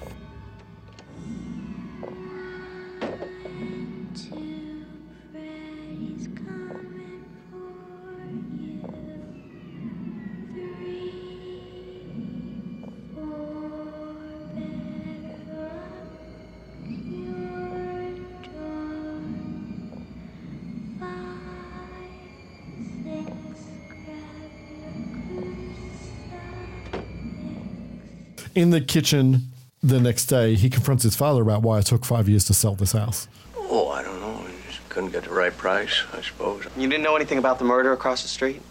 And the crazy girl that lived here that saw the whole thing? They told me something about it, yeah, but You mean you knew something about this and you... Come on, Cheryl. How do you think we got such a good deal here, huh? His mother is like, what? Why do you think we got such a good deal on this house? Yeah, I mean, if I was the dad, I would have bought that house too. It's like, I don't believe in that shit. Angela's getting upset, but the father tells her that there's nothing wrong with this house as a toaster bursts into flames. Damn thing's not even plugged in. Yeah, I mean, the dad's disbelief is getting to a point. When that happens and it's not plugged in, that's when you move house. Or call an electrician. If it's not plugged in, an electrician can't help you. But like, think about it. Like, if something like that happened, my first port of call is like electrician, because like the heating and the toaster and all that. And it's like a boat exploded and a toaster set itself on fire. Yeah. Move house. Apparently your son had lightning strike the dishes. Yeah. Listen, I recently rewatched the first Insidious movie, and I think that movie falls apart after the first 2/3, right? Okay. But one of my favorite things about that movie is there's a haunting sequence. They move into a house. There's a haunting sequence, and the first thing they do is pack up all their shit and move house. Yeah. Which is what you should do. As it turns out, it's not the house that's haunted, but it's one of my favorite things about that movie. Is Someone finally has a rational reaction. The first night spooky shit happens. They're like, no, we're out. That is true. As they should. Yeah. In a movie, always do that. In real life, I mean, things cost money. Yeah. It's that bad living with a murderous ghost. Just bring it people to kill. You would, wouldn't you? Yeah. It's got low property values and I'm happy there. Lisa and Jesse drive. This is where this ADR line. Look, I really think this is all in your mind. You know, like you're picking up some psychic signals. This replaces all of the dialogue that was meant to be in this scene of them driving together, where they talk about energy and how energy exists. She says to him, you've got electricity in your body, right? And heat and chemical reactions. Where does that go when you die? Jesse says, I guess into the air. And what about essential energy, like the soul? Does that go into the air? Do you think that there's good energy and bad energy? So all that stuff is just gone. It's all just taken out. The movie goes back to as scripted. She takes him to an abandoned power plant. In the script, this was a steam-powered power plant, hence the boiler room. That makes more sense. Yep, they don't mention it. Looks like a steel mill to me. It certainly does. It is, in fact, the Kaiser Steel Mill in Fontana, California. And aside from being used in this movie, it's the same steel mill from the end of Terminator 2 Judgment Day. There you go. Okay. Yep. She found out that Fred Krueger worked there and shows him some old newspapers. One of the headlines, Springwood Slasher Arrested. This is the second piece of Freddy canon that is kept over from this movie. The Red Door, and this is the introduction of the town name Springwood. Oh, really? Yes. Was it not called Springwood in the first? I mentioned that it's not called Springwood in the last episode. Just not given a name at all. It's not given a name at all. It's just meant to be somewhere in the Midwest with palm trees. Yeah. Inside, she tells him that Fred Krueger kidnapped 20 kids and brought them here and killed them.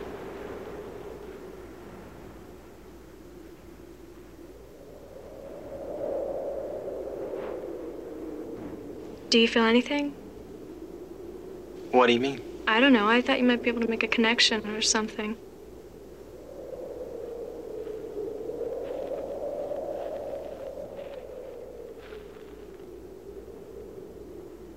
I feel like a jerk. Just concentrate. trying to tap into that psychic connection, which makes more sense when she's kind of I would get that slightly too. psychic-y. He does spot an old steel locker that is giving him a vibe. Yeah. He walks over to Maybe it. it's the claw marks down the front of it. And opens it, but fake out, it's a rat. Yeah. In the screenplay, she's like, well, you felt the rat. It's like, oh, okay, well, maybe that part was good that it wasn't in the movie. The furnace fires up, and we get no Steadicam shot through the whole house that's in Jesse's POV as he goes to his sister's room. Yeah, this is creepy as fuck. Yeah, she wakes up. What time is it?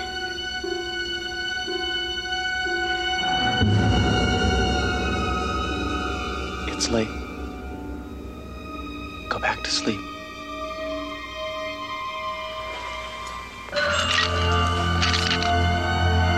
He tells her to go back to sleep and tucks her in with the glove on his hand. That's right. Yes. Which is good fun. He ends up taking a bunch of stay up pills. Stop. Yeah. Yeah. And pounds cokes so he doesn't have to sleep. And at breakfast, his mother... Unlike Nancy, he does not have a secret coffee machine in his room, which is Yeah. very disappointing. Feels less ingenuitive. Ingenuitive? Sure. Nope. Not a word. At breakfast, his mother tells him that he's looking better. Yeah. And he fucking dead eyes her in a way that makes me laugh every single time. Yeah, it's fucking good. The look he gives her, like, yeah, I look better. He looks half dead. So what my mum would do for me as well. Yeah. So she's trying to ignore everything and put on a happy face. Yeah. Making me feel better. Yeah. Lisa's worried about him. She asks if he had another nightmare. His dad thinks he's on drugs. His mum thinks he's crazy. And at this point, he might agree with her. In the cafeteria at school, Grady, mouthful of food, asks him if he wants to see a movie to take his mind off things. I love Grady. He's such a good friend. Yeah. Kerry asks Grady if he's coming to Lisa's party tomorrow night. So you going to Lisa's house tomorrow night? Nope. I'm grounded. How come? I think my grandmother down a flight of stairs. I love that. Obviously, Which he says didn't. with a full mouth. Yeah. Do you notice how many milks he has? He has like four milks. I was like, what's going on at this school? Clearly Grady has the run of it. Yeah. Lisa pushes Jesse to talk. Jesse, I think you should eat something. I'm not hungry. I wish you would talk to me. You know, we can figure it out. We can figure it out together. There is nothing to figure out. I don't know why you're wasting your time with this guy's a basket case. Shut up, Grady. And then when he tells him to shut up, he gets home and goes, fine, I will shut up. You're not being a good friend. And he walks away. Good for you, Grady. Yeah, stand up for yourself. Yep. I'd like to know why Grady really is grounded. Yeah, same. And if it was pushing his grandma down the stairs, things just got a little darker. Yeah. Pool party. Yay. Oh my fucking God, what a pool party. Yeah, so Lisa's dad is working the grill and playing his big band music. And then Lisa's mum helps her out by wrangling her father to bed. To bed. So good. Also, like, just this scene where, like, she's looking at Jesse, like, sitting there by himself, just, like, being emo. Mm-hmm. Why is she into him? Like, there's better looking guys at the party, and they clearly seem like nicer people. Yeah, I don't know. Jesse is sulking. He ends up going to the poolside cabana. Lisa comes in. He's just going to leave. Jesse, why won't you talk to me? Will you just leave me alone? You're not being fair. I want to help you. How can you help me? What are you going to do for me? Look, I feel like I'm losing my mind. And I don't want you to watch me fall apart. I'm afraid to go to sleep. I'm afraid to stay awake.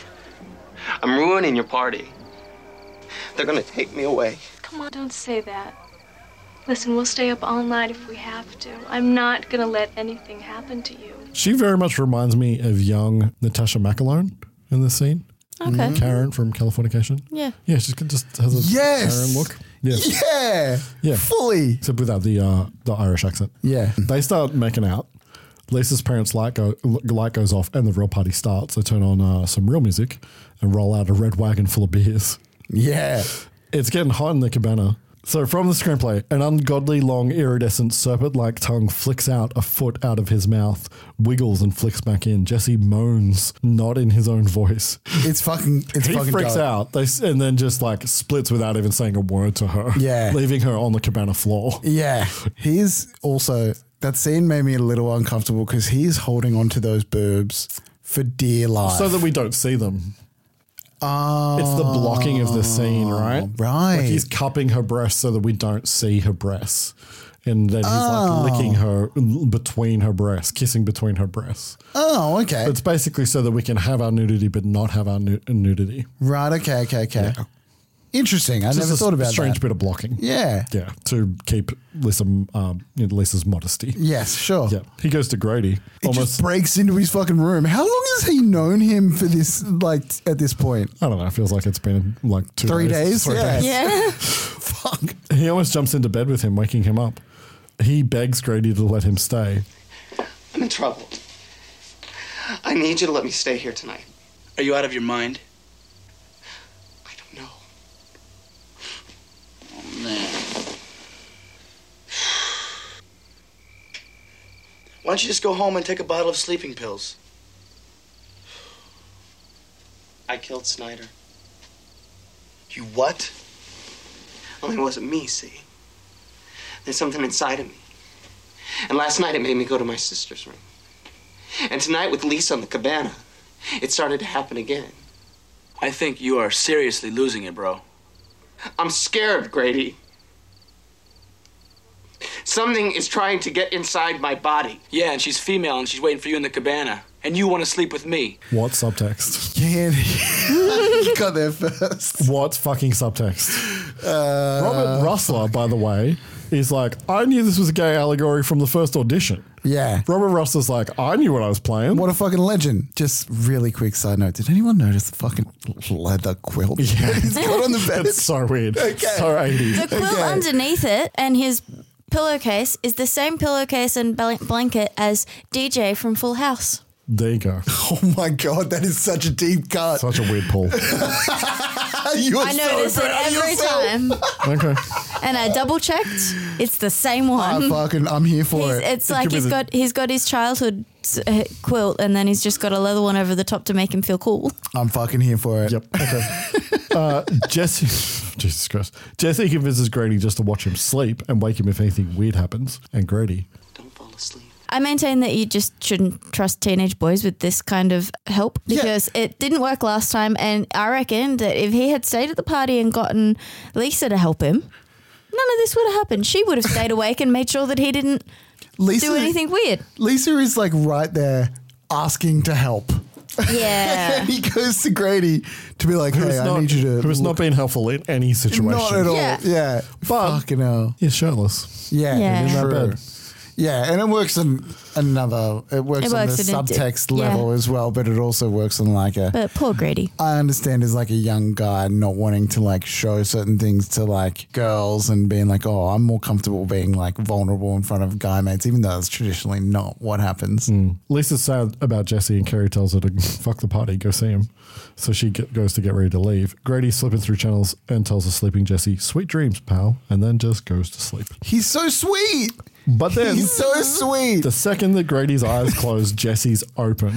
Justice for Grady. It's starting to happen again. From the screenplay, Jesse doubles over and curls up in obvious incredible pain, falling to his knees. He flails out as if 1,000 volts were going through his body and begins to choke on his own tongue. Grady scrambles out of bed and dances around Jesse, not knowing what to do. On Jesse's hand, as he raises it and his fingers spread widely apart, 4 steel razor knives tear out of them within the tops of Jesse's fingers like long bloody switchblades. Grady stands by helplessly as Jesse writhes, and then it's like some crazed beast in Jesse's gut tearing away out of his skin like something stepping through a thick latex film. As his skin peels away, thousands of capillaries pull apart, spraying blood everywhere in a fine, almost powdery mist. The transformation is almost complete when Fred Krueger's body steps out of the red cloud. All that is left of Jesse is his screaming face plastered like a grisly rubber mask over Freddy's own disfigured features. That's fucking wild. I love this sequence. This might be one of the best. This bit in particular might be one of the best effect sequences in the whole series. Like him coming out when his face pressing through his chest. I mean, it looks like makeup, but it's still so cool. And the eyeball in his mouth. Yeah. The eyeball in his mouth is just great. I love that Freddy takes the time to put his hat back on. Yeah. Freddy Burster. I love Freddy Burster. Yep. Grady's parents are trying to get in because Grady is screaming, and then the claws come through the door on the other side. So good, and blood trickles through. So good. And Grady is dead. Now, originally, Grady was meant to have a big makeup piece on his front where his whole chest is torn out. Yeah. But they ran out of time, so he has 4 dainty little red slashes. Yeah. It's kind of like continuous with the last movie, I suppose. There was always two straighter cuts. Tina's are more elaborate than this is. Yeah. Like it's just literally somebody got red and just drew on him. Yeah. Like there's no depth to them whatsoever. They actually look fucking terrible. Yeah. Okay. And it's just they ran out of time because they're also doing the transformation sequence, right? Yeah. So which is amazing. Yeah, we pan to a mirror and Freddy waves at Jesse. So who's covered in blood and wearing the glove again. This is the little bit of like show and dance Freddy we get. Yeah, and I wish that there was more of this in the movie. Yeah. Jesse throws the glove at the mirror and then escapes out the window. Lisa's about to leave the house, and when she opens her front door, Jesse is there, covered in blood. Why go back to hers? Well, he needs someone to help him. Yeah. I think Mark Patton is fucking great in this sequence. Like, I actually think this is some of his, both him and Kim Myers. I think this is some of their strongest work. Yeah, agreed. He tells Lisa that he killed Grady and Snyder. I killed Grady.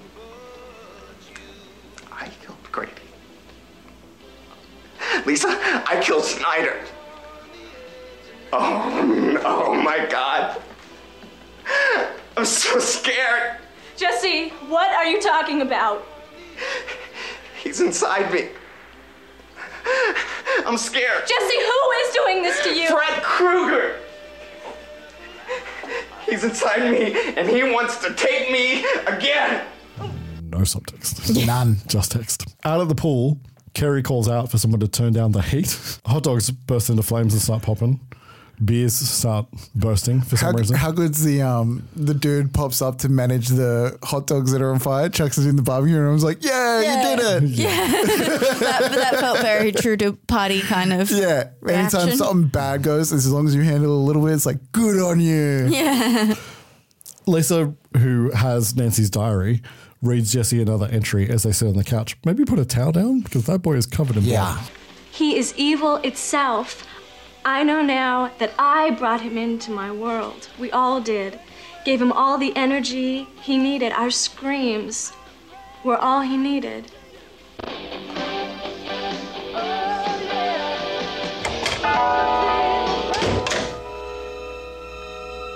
Lisa? Jesse, she wasn't crazy. All this really happened. You can fight him.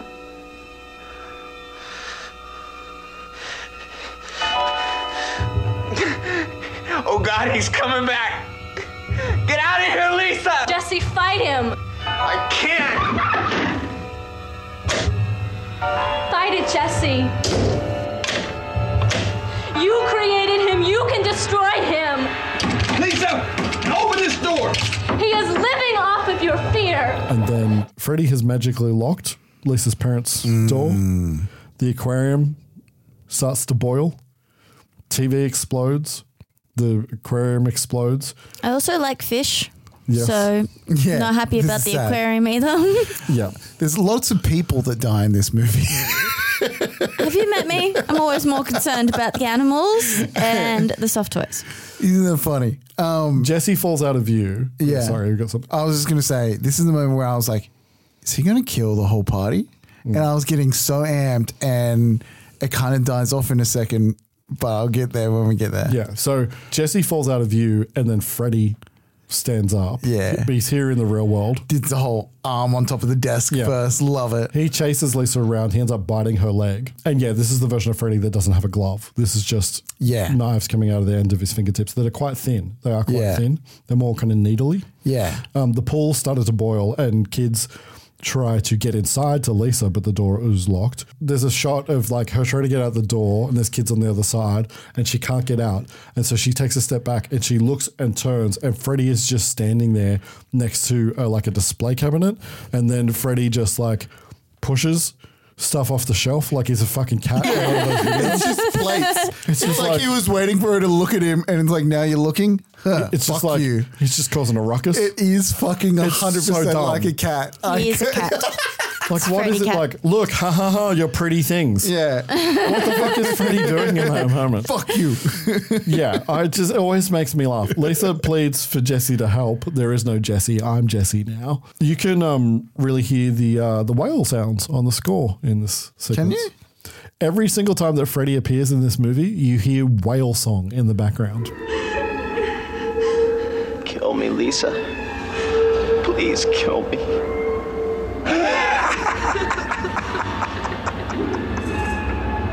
Come on, Lisa. Kill her. Kill her. Ah, I didn't pick that up. It is so strange. I haven't talked about music much this episode. I misspoke last week. I was like, oh yeah, they use the theme through all of the rest of the movies. This is the one where they don't. None of the music continues into the second movie, and then they bring it back for the third. I did not notice the music in this film at all. Yeah, Maybe because that's- it's not memorable. Yeah. Maybe that's why our son was less scared of this one. Yes, perhaps. Interesting. Lisa has grabbed a knife and stabs ineffectually at Freddy. This is where I think her performance is really good. Her like desperation and her breakdown. I think from the moment he walks through the door, it's a really great sequence. Yeah. From inside, Jesse kind of fights back, although it's not very clear, but that is what's happening. And then Freddy jumps through a set of French doors, disappearing halfway through. So at this point, I thought that was done for the encounter. And I was like, wait, okay, who saw what? Right. Like what was real to who? And I was like, oh, God damn, I really thought he was working up to kill everyone at this party. But then... Yeah. So then this happens. The kids in the yard are confused. Lisa's parents' door just opens like it's over. From the script, everyone looks around spooked. Suddenly, there is a huge ripping sound and Freddy violently crashes up through some concrete. On the kids, screaming at the side of the monster. On the pool as it begins to churn and boil. The razor knives fan open as a brave boy screams at Freddy. Freddy swipes the knives towards his throat. Total chaos is taken over. Kids are running in every direction, screaming as Freddy lashes out indiscriminately. Several kids break for a gate. The padlock is secure. One kid grabs onto the chain link fence to try to climb it. The links smoke and sizzle and kids let out a scream. His hands are branded with the patterns of the steel links. Fire rings the backyard. Lisa's parents find her and look out at the chaos. A kid is trampled to death. That was awesome. I love that. Kid's neck breaking. Freddy stands in the center of the patio, swinging his claw as a few do-gooders circle him and try to calm him down like he was just an ordinary homicidal maniac. Yeah. Again, Chaskin is trying to be too clever. One do-gooder who's watched too many police dramas on TV jockeys around Freddy and throws out some hostage control lines. Hey! Just calm down, right? Relax. Yeah. It's gonna be all right. Nobody's gonna hurt you.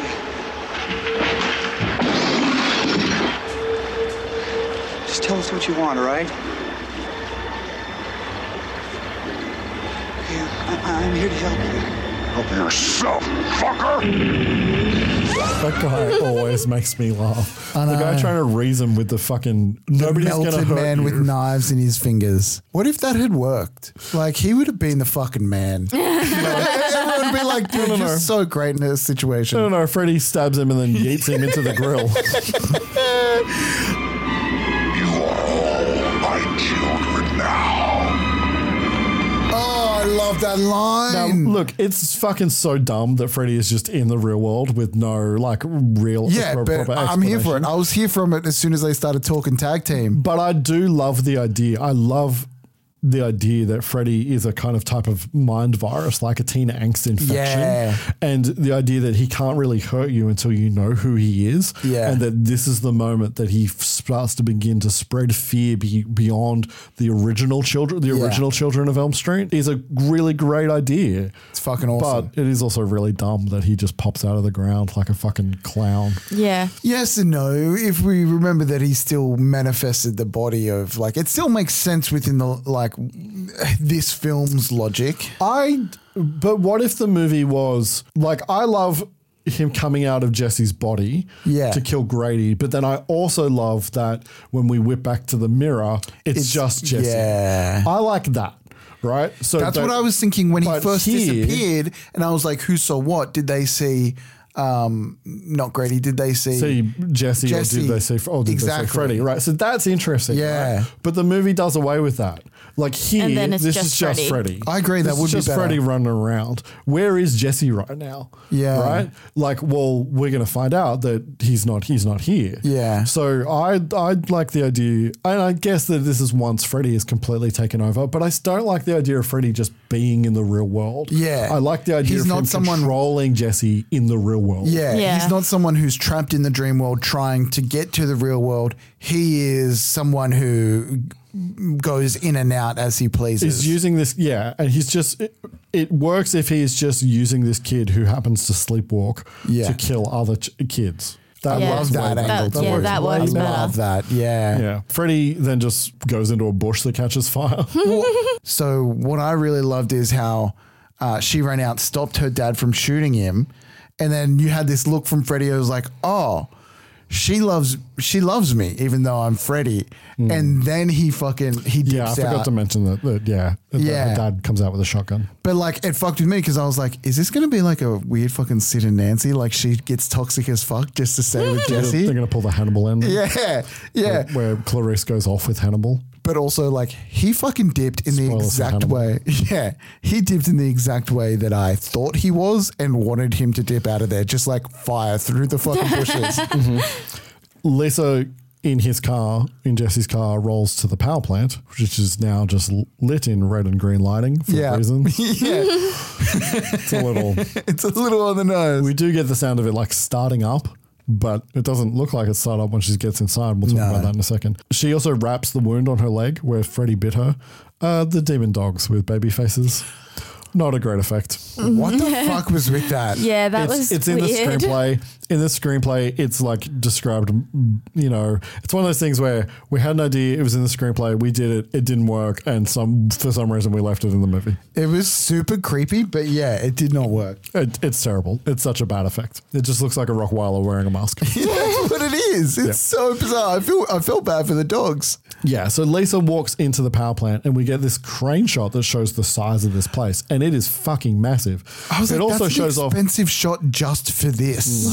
It's not. You're just using the scale of the production scale. What is interesting about that shot is how clearly few lights they have to light. Yeah, true. They talk about the fact. So this movie has the same cinematographer as the first movie. Jack Hayton Haitkin worked on both movies, and he's like, yeah, we just didn't have the money to light that. So that's why there's like one little little thing of green with a smoke machine and one little thing of red, and the rest of it is just like flooded in washed light. Yeah, like it's fucking daytime. Yeah, yeah. But it is the scale of that steel mill is insane. Yeah, power plant, quote unquote. She walks around a little bit. She ends up pulling the bandage off her leg, and it's covered in ants, and then it's not. So Freddy is fucking with her. How he's doing that in the real world, again, it's just one of those things. I also, this is where like a bit of the cinematography is showed off in like the smaller shots as well, like where she's walking along the grate and the hook is just like hanging there in the foreground, blurred out. I just love little touches like that because it's like, it's menacing, also kind of vaguely looks like a noose. It's just like, it's really, I love details like that. Freddy's kind of fucking with her. We get the demon rat, also not a great effect. The animals were fucking weird. The demon rat and the demon cat. Yeah. It was so bizarre. Doesn't really work. I do like Lisa running along and then a walkway falling from her, and then she's hanging, holding onto the railing, then we pull out and the walkway is still there. That is really good. But it would make sense if she was asleep. Yeah. Because that's like a dream thing, but this isn't supposed to be a dream. Although this is his lair, though, so we could permit it's also that. Sorry, spoilers. This is the only time we go to the actual physical place. Oh, really? In the whole series, because his boiler room is meant to be a metaphor. I liked the first one where we went to it, and every time there was a dream and he was going to kill you, he ended up killing you in the boiler room. This is what I mean is that there is almost no dream imagery in this movie. We're always in this movie, we go to like the real places. She should be asleep. Yeah. She should have had to be asleep to go and rescue Jesse. Yeah. That would make way more sense. That's the whole point of all the other films, right?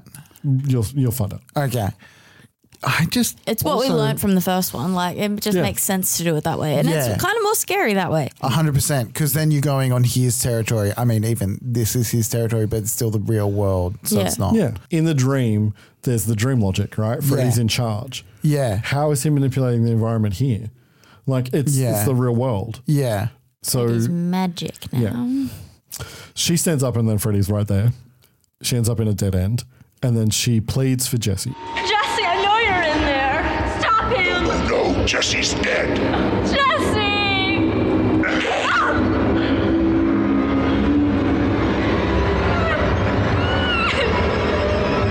Lisa!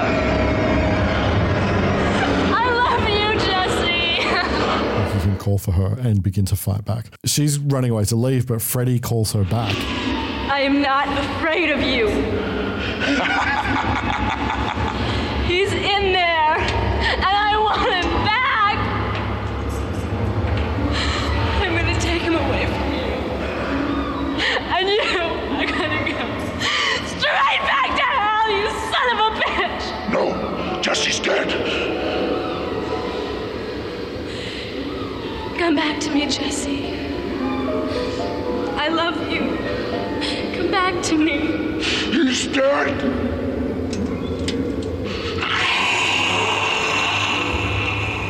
He can't hold you, Jesse. He's losing his grip. You can get out. She grabs his glove. She kneels beside Freddy and takes off his hat and begins to lovingly stroke his head. He seems to be writhing a bit and emits several frightened moans. Locked in this strange embrace, she presses her lips against his with as much passion as she can muster and kisses him. There's a moment of quiet, and then smoke starts to rise off of Freddy. He pushes her away with an excruciating scream. The room is rapidly heating up. A small flame shoots across the railing. Small fires begin to break out on the catwalk around Freddy. I do love all the fire stuff. The fire stuff is great. I mean, you can see the gel. You can see the fire gel in every shot, but it still looks cool. On Lisa, surrounded by flames and smoke, she watches it all with fear and amazement. On Freddy, his flesh starting to melt. Freddy bursts into a dense, all-engulfing flame. The power plant is going crazy. The steaming, smoking, and flaming all reaching their high peak. And then everything begins to slow down, ease off. The flames are dying around the charred corpse, and we can see it is no longer moving. The little fires around him are dying also, and then the smoke and steam and deafening noise abate. On Freddy's corpse, the fires are out now. There is only some smoke, and a terrible heat has turned to a cool blue light. The still smouldering corpse, with its back to us, begins to stir. Lisa backs away terrified. The corpse turns to her. It is Jesse. His clothes smouldering, his body singed and blackened with soot, but alive, coming around as if this was all just a bad dream. Lisa moves to him and cradles him in her arms. This is one of Freddy's best deaths in the entire series. Freddy has more than one death, and this is one of the better ones. It is pretty spectacular. This is the Mark Shostrom transformation mechanical effects stuff. The head meltdown is incredible, and that is just a wax head. That's just a wax head. The head melt is beautiful. It's so beautiful to watch, and like I've seen way more modern stuff recently do that trick, and it just looked like a wax head melting, where there's, it's a wax head melting, but like there's something to it, maybe like a bone or something that pops out every now and again. Just works really well. It just looks good. Yeah, it's really good. And then because Bob Shea loves this ending, Lisa and Jesse get on a school bus. All is well. Jesse's scared straight now. Okay. So, play this at conversion camps. Fucking, all right. So after the good old Freddy kiss, which I love that they worked that in. Yeah, that's good too. Yeah. The straight kiss. Yeah. That sorts everything out. Yeah. Wow. Do you read this as Jesse fighting back? Yes. Oh. That's what happens. He comes back. See, I read it as Freddy's in control 100% of the time. And he does this as part of how we were talking about last time bit of the showmanship. Englund is scared through this scene. He's scared of Lisa.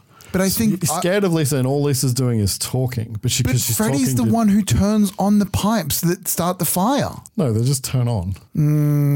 I like my read better. I like What's wrong? Where this is all better. just him manipulating them to be safe, and then he can get them again. No, Lisa talks to Jesse inside Freddy, and gives Jesse the strength to fight back. To come back, because Freddy cowers away from Lisa as she's talking. When she goes to like take his hat off and kiss him, Freddy is scared. I get that they've it reversed makes sense for the movie. fear on him. I get that. I get that makes sense for the movie. I just like this realm that like Freddy's never in doubt that he's the one in control. Yeah, but that's the thing. In this film, he's not in control because he's not in his dreamscape. He's come to the real world. Yeah, okay. So it makes sense for him to not be as... I was to be able that. to be full back I was against. with that read until the pipes turned on, and that's what caused the fire. And But I was that's the like, thing is like the movie doesn't make any sense. Yeah. I get because you. it breaks all its own rules. I get you. How can Freddy lock the door of Lisa's parents' house? Yeah. It doesn't make sense. Yeah. But did Freddy turn on the tap then? The valve that started the fire? But in the screenplay, it's the power plant coming back to life, right? True. And in the screenplay, it actually says that he is recoiling from her. Exactly. Yeah. They're on the bus. Carrie's there too. She laughs. That was a great party. So it happened. Yeah. Right. And she's laughing about the deaths and of all these kids people. died. And she's we're on way this too bus. into it and smiley, guys. Okay, she's it's suspicious. Fuck, man. Stop it. There's a conspiracy and I found it. The bus is going a little bit too fast. Jesse's like freaking out. But no, it's all fine. And then Freddy's glove bursts out of Carrie's chest and the bus bounces into the great deserts of Ohio. And that is the end of the movie. I love that that's the reoccurring ending. If that happens at all the rest of the films, I'm down for it. In the screenplay, Carrie isn't on the bus. Right. Lisa and Jesse can't believe that it's over. Lisa puts a finger to Jesse's mouth to cut him off. No need to talk about unpleasant things. Jesse smiles again. She's right. He kisses her. Jesse moves his head away from hers, ready for a big kiss. Lisa's eyes are closed, ready to receive it. she opens her eyes. They are pupilless, blood-streaked, demonic. With an evil roar, a huge serpent tongue flicks out of her mouth and attacks Jesse, who screams, cut to black. Fuck yeah. So that is a better ending as far as I'm concerned. That is a better ending. Lisa's possessed now. Yeah, like Freddy got in Lisa. Yeah. Right? He just shifted bodies like in the hidden. That. Ah, so good. So anyway, and that is A Nightmare on Elm Street Part 2. That was fucking dope. Freddy's Revenge. Talalay Watch on this movie. She was the production manager. Nice. I'm also should shout out that Dan Bradley was the stunt coordinator on this movie, and I've talked about him before. He's Jason Voorhees in one scene of Friday the 13th Part 6. Jason you said Lives. that, yeah. And he was the stunt coordinator on this movie. There's one stunt that I actually would love for you to explain, where he bursts through the window and disappears in the yard. Yeah. The glass still goes and he disappears. So is it two different shots? It's two different takes. This is all. There's a very... That's smooth. That's real clean. It's not. Is it not? It works in motion. It doesn't work the 10th or 12th, 15th time that you've seen it. Because I was going to say the same thing with him bursting out by the pool. Does he not burst up? And does my mind just think that he burst up? He's burst up on like a little cannon thingy.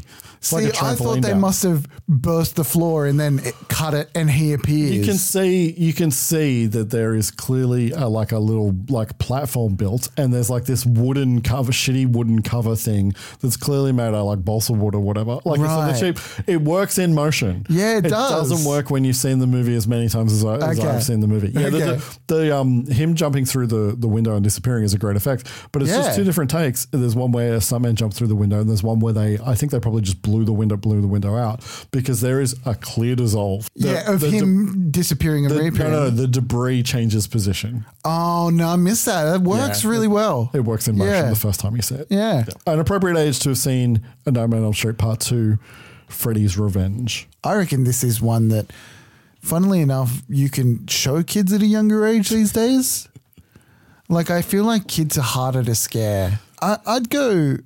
If you really want to scare them, if you really want to scare them, 8 or 9. If you want them to be like, oh, that was a pretty good movie, like 12 or 13. I still think 12 or 13, just because I can't imagine. I don't know whether there's as much in this one for kids. Yeah, I'd agree with that. For starters, there's less Freddy for fun Freddiness. There's more like teenagers being teenagers, which young kids like. Yeah, I don't know whether young kids would care about the teenage drama of it. Yeah. I think it's a little bit harder to gauge, because it's the one that I didn't really like and the one that I didn't remember as well, and I used to skip it. But thinking about when Freddy became kind of bigger in my life, I must have been about 10 or 11. Yeah. But you wrote about it in year 1. But I think that's because it again, but I don't remember any of that. Yeah. Right?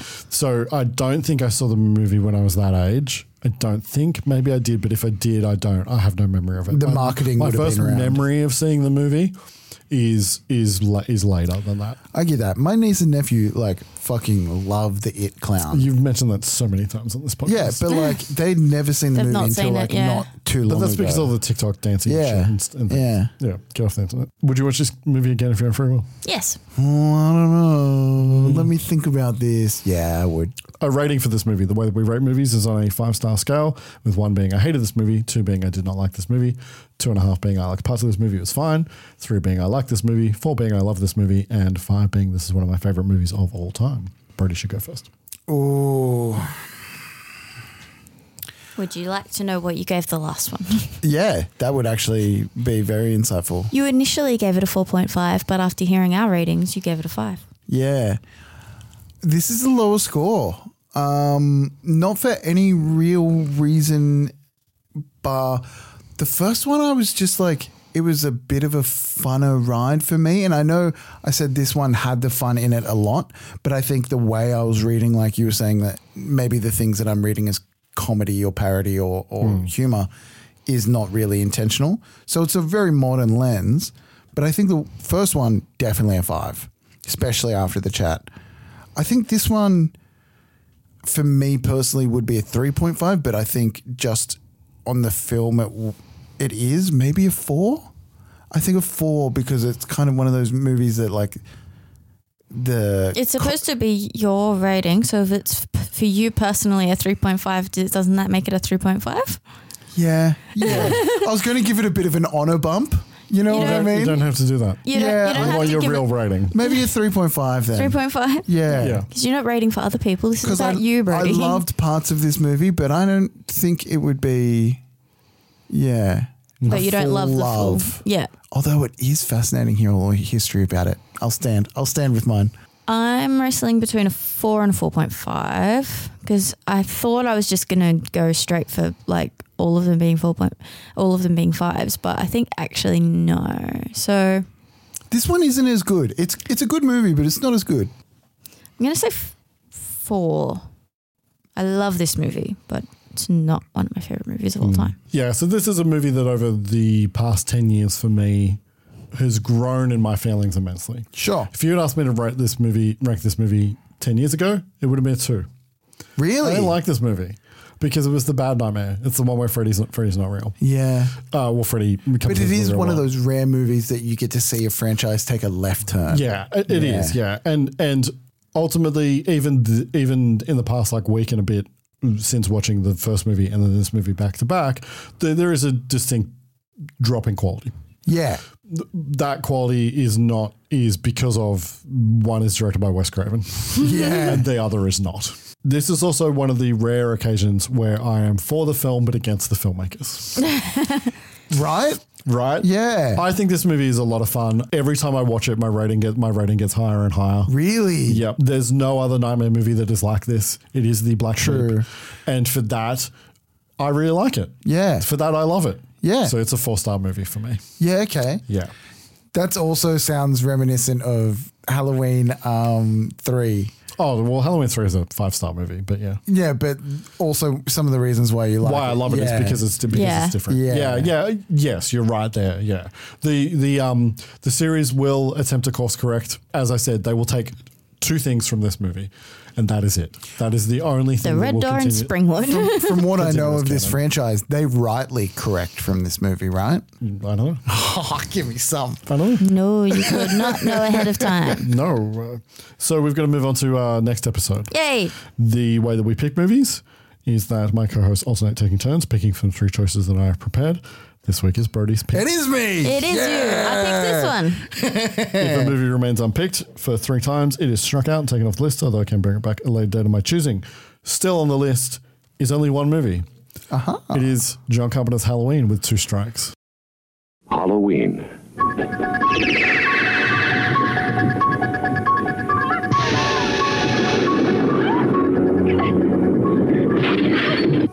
I think he'll come back.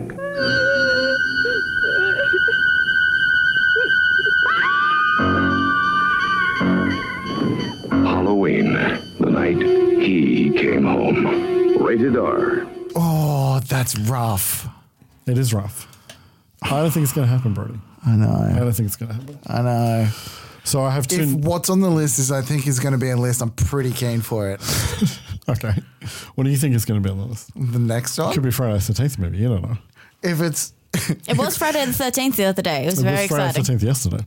Maybe I don't know as much as I think I know. Well, so in October, we tend to pick spooky movies. Yeah. Tend to put spooky movies on the list. I mean, I'll put a spooky movie on the list any time of the year, but in October, it feels like we have to. Yeah. Feel obligated. Yeah. Because, it's not just like what people do in media, it's also some of our favorite time of the year. So I've got two movies Christmas. to I've got 2 movies to add to the list. Yeah. So I am adding, firstly, A Nightmare on Elm Street Part 4. Oh my God. The Dream Master. There's a saying they have on Elm Street. One good nightmare deserves another.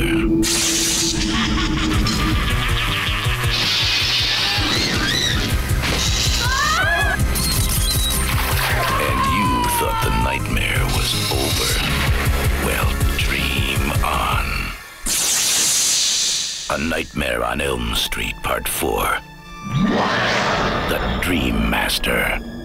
Finally, someone's ready for Freddy. Part 4. Yeah. Why are we skipping 3, Ken? Oh, this fucking cover is dope. I own that one sheet. I own an original version of that poster. This looks so sick. The Dream Master. Can't read it. I can't read it. I'll look at the photos. So I'm very concerned about the fact that 3 isn't on the Did you list. pick 3? Okay. Well, I have to add a Or he could have just fully stacked the deck and it's like, we're watching a Freddy movie. The third film on the list is A Nightmare on Elm Street Part 3. Oh, good. I know you too well. Dream Warriors.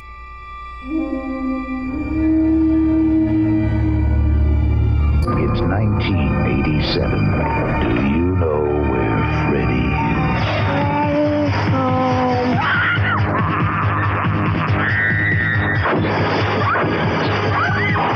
There's no waking up from this nightmare. A Nightmare on Elm Street, Part 3, Dream Warriors. Dream Warriors. That's all I know. You don't even know what the fuck that is. I know, but Kira Don't sings it wanna all the dream time. no more. Oh my God, look at the casual stance of this sexy Freddy on the front cover. It's Fuck a weird yeah. cover. So it's the orange cover. People that know the Nightmare movies will know what that cover is. It is not the one sheet poster. The one sheet poster is a completely different design. It's always struck me as being a very odd cover for that movie. Fuck. Dream There is no Warriors. hesitation. This is Dream Warriors for fucking sure. really? I'm For shocked. fucking. Dream Warriors. Like, can I just say, like, if this was up against some other heavy hitters, the amount this one fucking sings Dream Warriors, I will be at home sometimes and just be like, Dream Warriors. I've never seen the fucking film. So, yes, please introduce me to this. One Dream Warriors, please. Yes. Yeah. I put this on playlists that are for meant to be for parties. And it's just got Dream Warriors just randomly. That's why Brody knows the song. Yeah. So it is also R-rated. Awesome. You will note that Nightmare 4 is not R-rated. Oh. Okay. So it gets a little bit more kid-friendly. Yeah, sure. Okay.